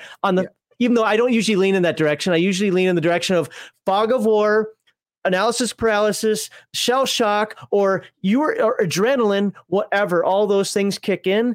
But I would say, like, Darian's real close to the end of your fireball, or those two anchor points, you're not exactly sure how far apart they are. You don't know if your spell's going to make it. And if they do it anyway, it's on them. Yeah. It's on them. But I let them know that they don't know the exact numbers in the situation. Now, you keep saying the Earthbound Wizard spell Triangulate gives you the exact numbers in those situations. So you would know at that point. Yeah, you know exactly. But you have to waste at least one full round to cast it. Yeah, it's a non-threaded spell, so you can cast it right away, but that's a round you're not doing anything else, you know? But for casting a fireball and its possible effects, you may want to blow that round, you know, like just to be sure, you know, just to be sure. Okay, I get it. But yeah, I give a little hint. You're not 100%. But to be fair, what do they do with the information? I don't know. They make that's the other thing is how clear the information was out there. Because sometimes it's perfectly clear up here. I get what I'm saying, but you didn't see it the same way I do. Now, with that said, I don't like character or players when they say, "Can I do this?" Yes or no? I don't know. Roll. I mean, what is it? You know, I mean, I call for the rolls, yes. But my point being is like, can I swing from a vine from one tree to the next tree while shooting down at the orcs that are below us while holding on to the treasure in this arm? You can try. There's always a chance that you can try. Yeah. I don't want the players going, "Can I do this?" I want them to say, "Hey, this is what I'm going to do. This is the intent of what I'm doing." And if it crosses the line, like, no, you just literally can't do it. You literally need 3 arms to complete that action. So no. Yeah, right. Exactly. Yeah. So, you know, that's when I'll kick in. So I get what he's saying. And let me put another one on. This is the one that I starred also. So I'll tell my players, try. I'll give them the skill or ability check, but it might not work that well, but they can certainly attempt it. And I agree wholeheartedly with this. I have no problem with someone thinking outside the box. Again, no problem with this at all. Like I said, there's that one caveat, though, of when you get the players like, "I wouldn't have done it if I knew I had a 50% chance of failure." Well, you know what? Even coming out of your mouth, everyone at the table was like, "Wow, that's pretty out there." So you're the only one who didn't realize your action had a low chance of success? You really? Is that what you're saying? Well, I can do it myself. Want me to show you? You know, I love that one. You aren't your character. We've talked about this problem that other people have. You are not your character. Your character cannot do the things you do and vice versa. So, sorry. Your logic holds no water. Exactly. I mean, all told, I mean, I'm not going to play everybody's comment that's talking about that subject. I get what you guys are saying. I'm putting out there food for thought for people. So the only time I say yes for my players is when they give me a lore-friendly and Olympic-length explanation. Like, this is actually based on what you said. I don't want to hear an entire, thesis on why this is possible in the middle of a game. All right. After a game is over, if it's still relevant, explain to me why. But in the middle of the game, I don't need you to take more than 10 minutes to convince me you can do something. If it takes you more than 3 to 5 minutes to convince me something's possible, you failed. In the game. After the game, talk to me all you want. If it's still relevant, I might let it go. But hearing you talk 10, 15 minutes trying to convince me of something, that's 10, 15 minutes of the player's time that you just stole, and they're not getting back. So, the one that drove me crazy that Al did was when he was giving me the dissertation on the different colors of lasers and actually what influences them. Like, I remember that. And I'm like, it doesn't matter. It's like, but this is a green laser, so that's gonna. I was like, I don't care. That's not a mechanic in the game. All right, number 1. Consider having a practice run. What? I'm confused. All right, keep going. Okay, it's just 3 paragraphs. Sorry. Being a dungeon master takes a lot of hard work and practice to get the hang of it. Yeah, experience is the best teacher. Sure. So if you're a little nervous about taking on this role, try having a practice run. You could write up a short adventure of your own, or you could try, God, learn your commas, dude. Even I'm bad at commas. I'm better than this. Or you could try running the beginner set published by the makers of D&D, The Lost Mines of Phandelver. Is that a beginner set? I hear so many people talking about that. I thought that was like some sort of epic campaign. This starter adventure is very simple, short, and contains step-by-step instructions to help you DM and support new players. Or Or you could buy a simple rescue off of Big Geek Emporium or LegionOfMyth.tv, which is an introductory adventure for both players and game masters for Forbidden Lands. Like and subscribe and buy our merch. It actually has guidance, introductions, and so forth for the game master as well. There it is. But a module, he already talked about modules. This is just it. If you want to practice, use the pre-made adventure. It's called a module, dumbass. You already talked about earlier. You get no points for this because again, you're referencing stuff you already said. Yeah, the practice run. I think the practice run. So Crafty does something because I saw him posted on our Discord. He does something very similarly to what I do. When I'm gonna run something I've never run before, I find some other person. Like when I was at Ramstein, we do it in the office, in between things that we were working on, and I would just practice combat. I'd practice the social mechanics. I'd practice, whatever coming up. The journeying side of it. Specifically, I'm talking about Forbidden Lands because I remember doing that in the office there, and we actually ran through it a few times until we were comfortable with it. I do that with pretty much any game. I mean, I'll do it by myself if I have to, but I like to do it with other people because then I can focus on this and have that person focusing on the player side of it. So running a one shot, as somebody put in chat there. Yep. It's just a module. It's just a module. Just run a module. Yeah. That's it. A module will tell you everything to say. It'll tell you whenever die rolls happen, behind the scenes. It'll give all your enemies where they are, what they can do. It's just run a module, man. That's it. Yeah, whatever, and this goes back to a couple of the previous ones. Whatever makes you more confident as a dungeon master, game master, do it. At the same time, ultimately, running the game for years. Remember when we said that stuff about Ginny, what's her nuts? Running the game for years will be your best teacher. Playing in other people's games to see how they do it. This talks about the good and the bad. Right.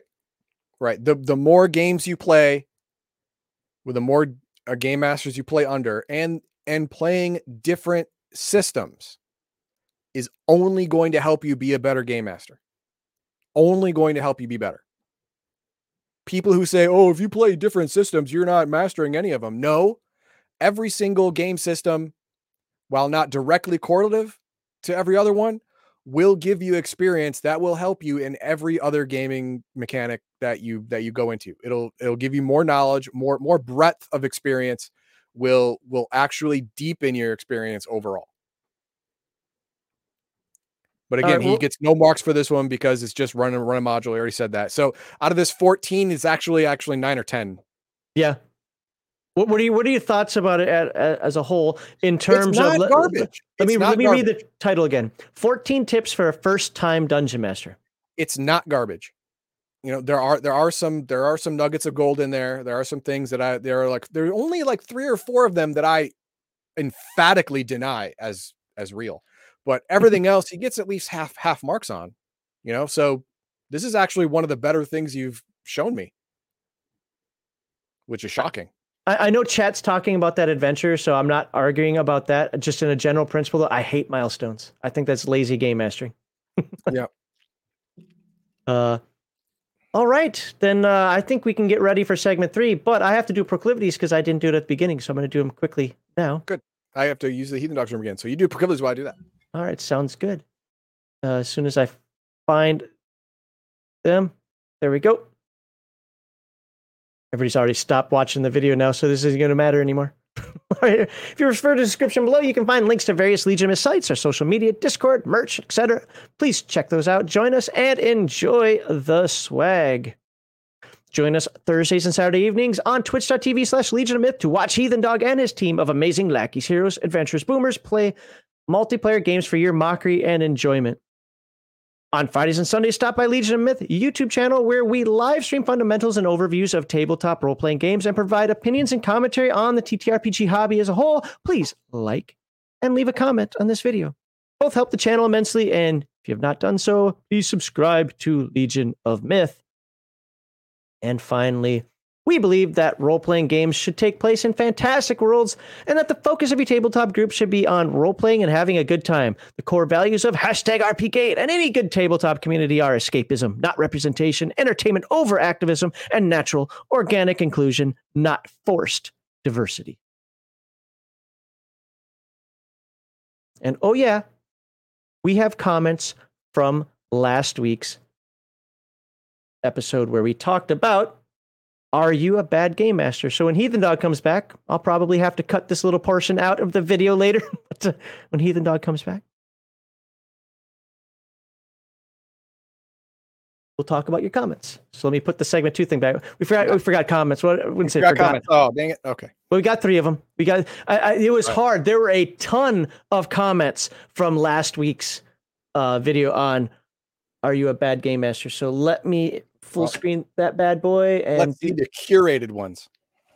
I picked 3, and I tried to pick 3 that were different concepts. Okay. So here we go. Share the screen again. All right. Last week's segment 2 is, are you a bad game master?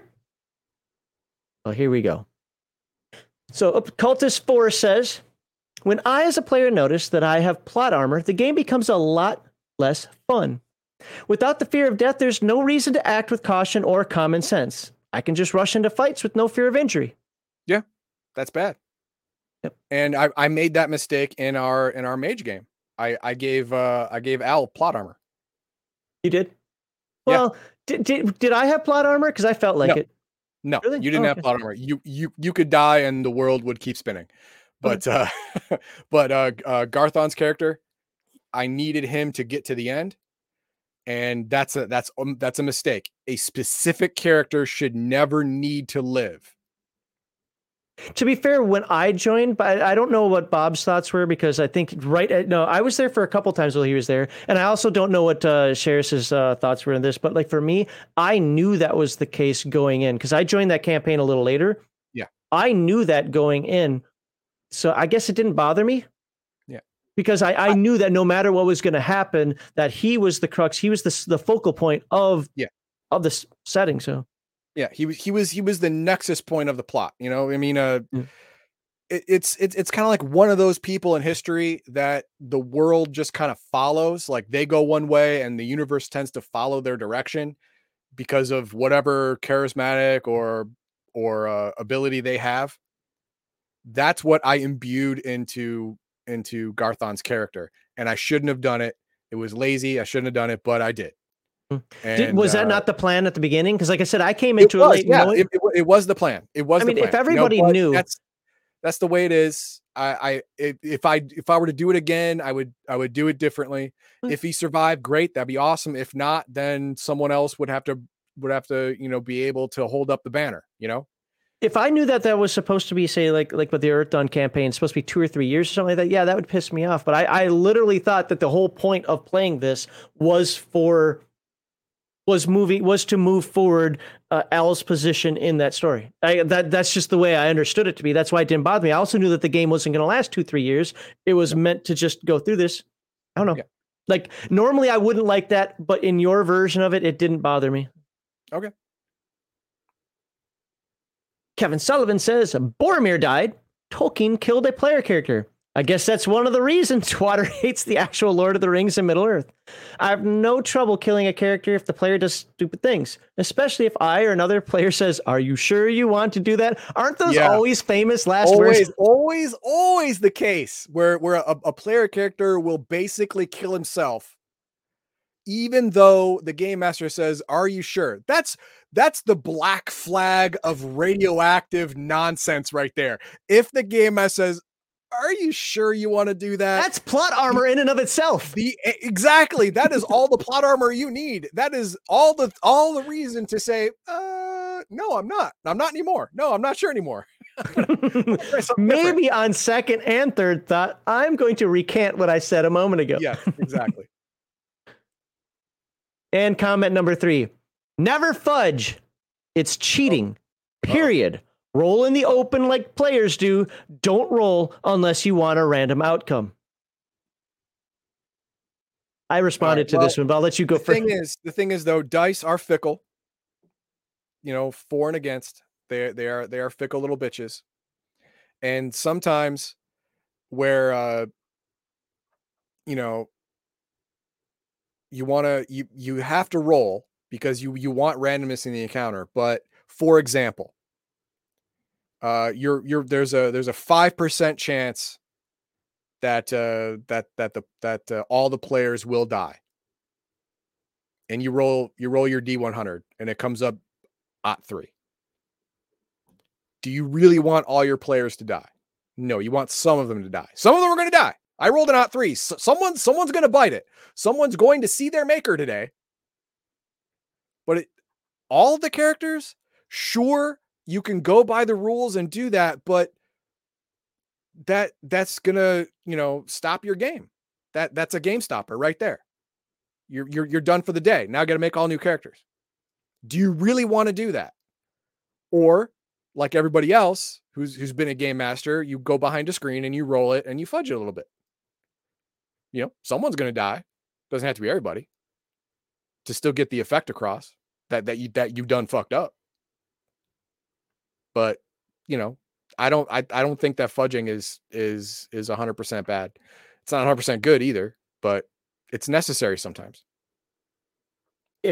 Depending on how the word fudging is being used, and I'm not trying to be pedantic, but I want to give two different case scenarios without going in. If you're fudging the scenario, I don't have a problem with it. Goes back to what we talked about last week with that horror, right? Like that's fudging a scenario. I didn't let the horror die.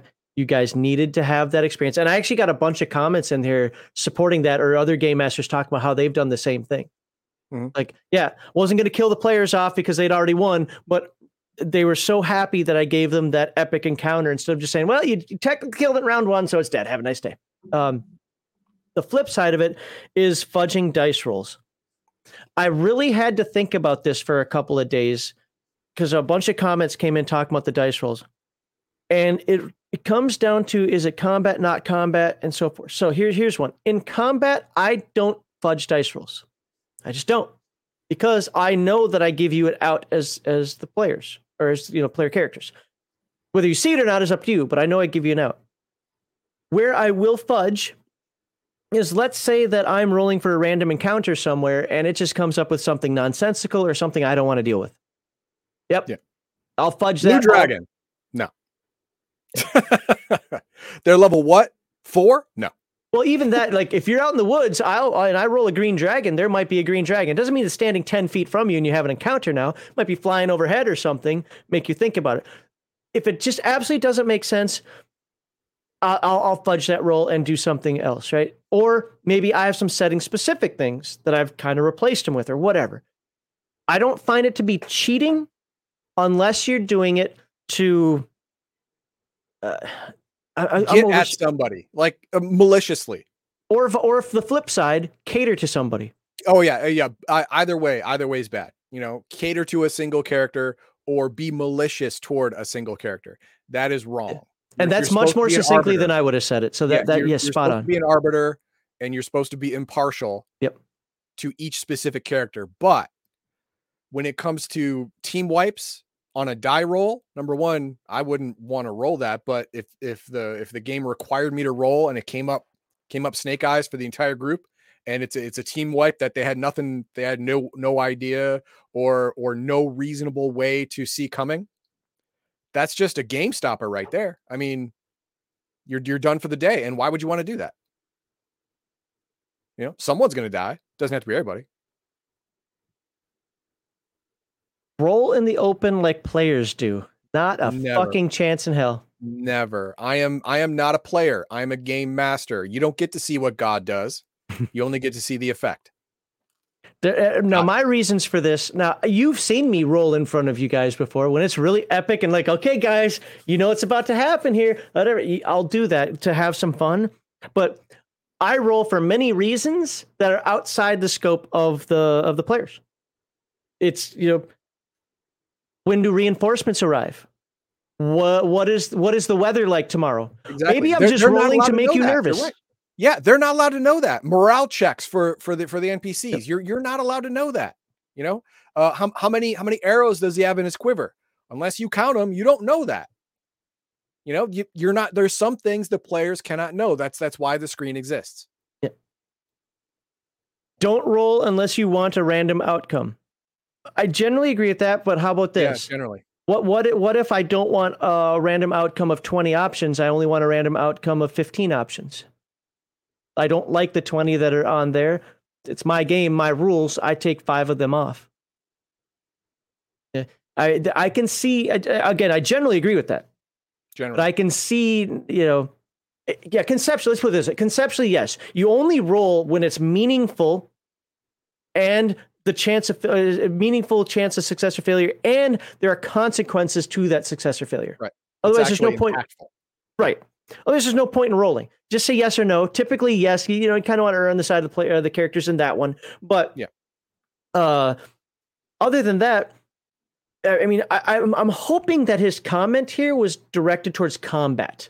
And in that, I can actually look at what he said in face value, with the exception of rolling in the open, and say, I'm picking up what you're putting down. Right. But there's so many other aspects to rolling than that I can't agree with this fully. Right. I mean, I get it. I get it. In combat, where the players wanted to engage in combat, you get what you get, right? I mean, you roll what you roll, you get what you get. But out of combat, someone could have just a string of bad rolls, or people could just have a string of bad rolls that would technically should get them booted out of the kingdom. But you fudge a roll behind your screen to make sure they're not booted out of the kingdom for bad, just dumbass luck. I don't want that to happen. If they get booted out of the kingdom, I want them to choose it, to make that mistake on purpose. Not get bad NPC rolls 3 times in a row and then they're put in jail. So Malachi, for me, I just think it sets a bad precedence. I mean, I'm not telling you what to do at your table, but for me, if you roll something in open and something not, whenever you don't roll in the open, they're going to think something's up. Oh, and that's the last comment I'll make on this. If the players don't trust me as the dungeon master, then they shouldn't be at the table anyway. Yeah. All right. Any final comments on that? Because so now we really get to go into segment 3. Yeah. All right. Let's do segment 3. This episode's long again. Next time I'm gonna find 5 things, not 14 things to talk about. 14 was much. Yeah, put the link in chat. All right, for segment 3, you know the rules. Follower, subscriber. By the way, I did see, was it Arcalian 2019 swapped over from Twitch to YouTube. Be follower, subscriber. Pithy, 1 topic or anecdote, and I promise you, we're going to be rude today.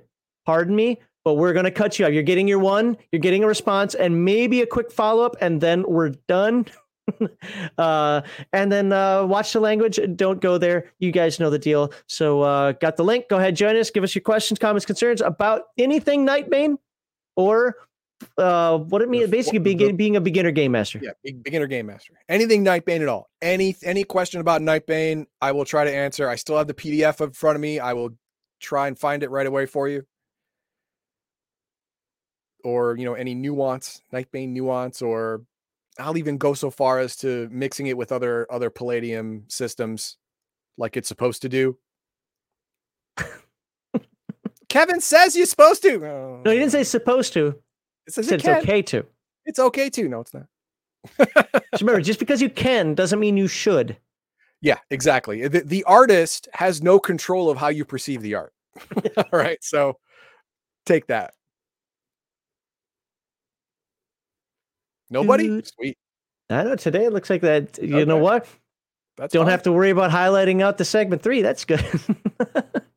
We'll give it a minute or so for somebody to pop in. Somebody feels sorry for us. Actually, don't feel sorry for us, because we're at 4:30 already my time. So you know what? You know what's going to happen next week when I roll up the Nightbane. What I'm going to get is the goddamn female privilege again. I'm going to get a physical beauty of like 20. And then I'm going to get like no powers.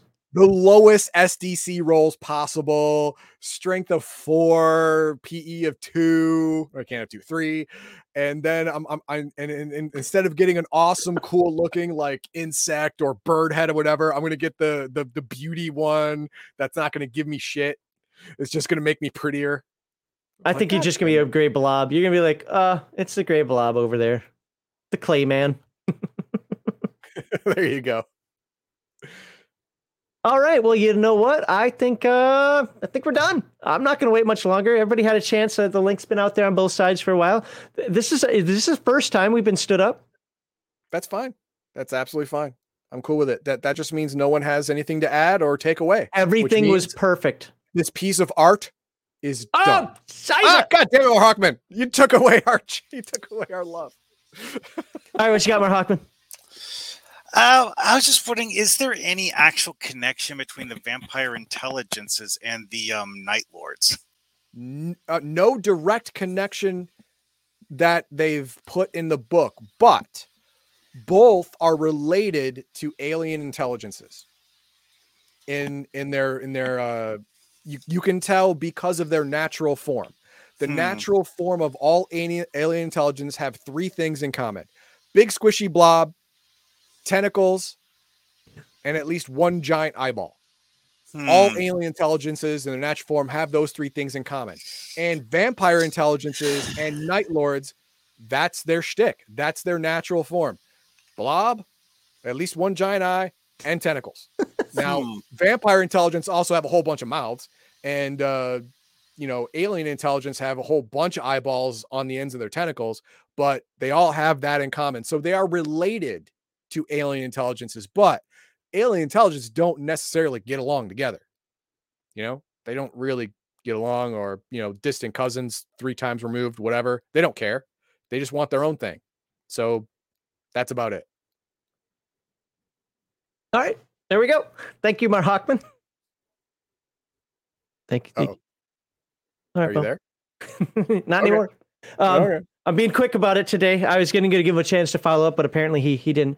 As a side note, since we are going to end this now, for the sports balls people out there, sports ball people, superstitions are real. I've been telling this to my wife for years. I have to watch the Vikings. Okay, it's my one last tie to Minnesota. I like my sports ball. Okay, I like my football.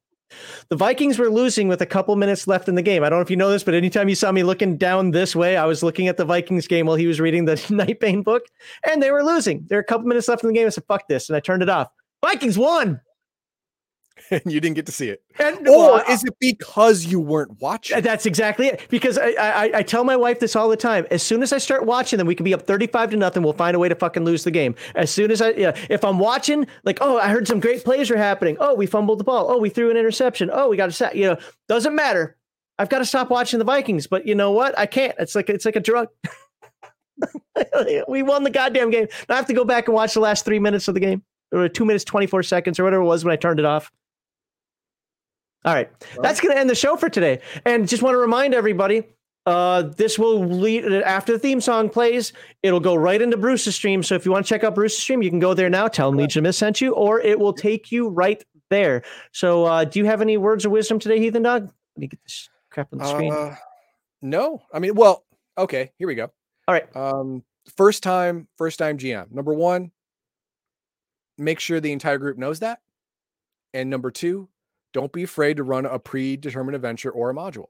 Mm-hmm. Modules are king for the very, very first, for your first couple of times. Modules will save the day. Players who don't like to run modules because there's too restrictive and too railroady, see rule number 1. The GM's knew, and you knew that going in. So give a little leeway. Once he gets some experience under his belt, he'll be able to branch out. But until then, ride it out. You'll be fine.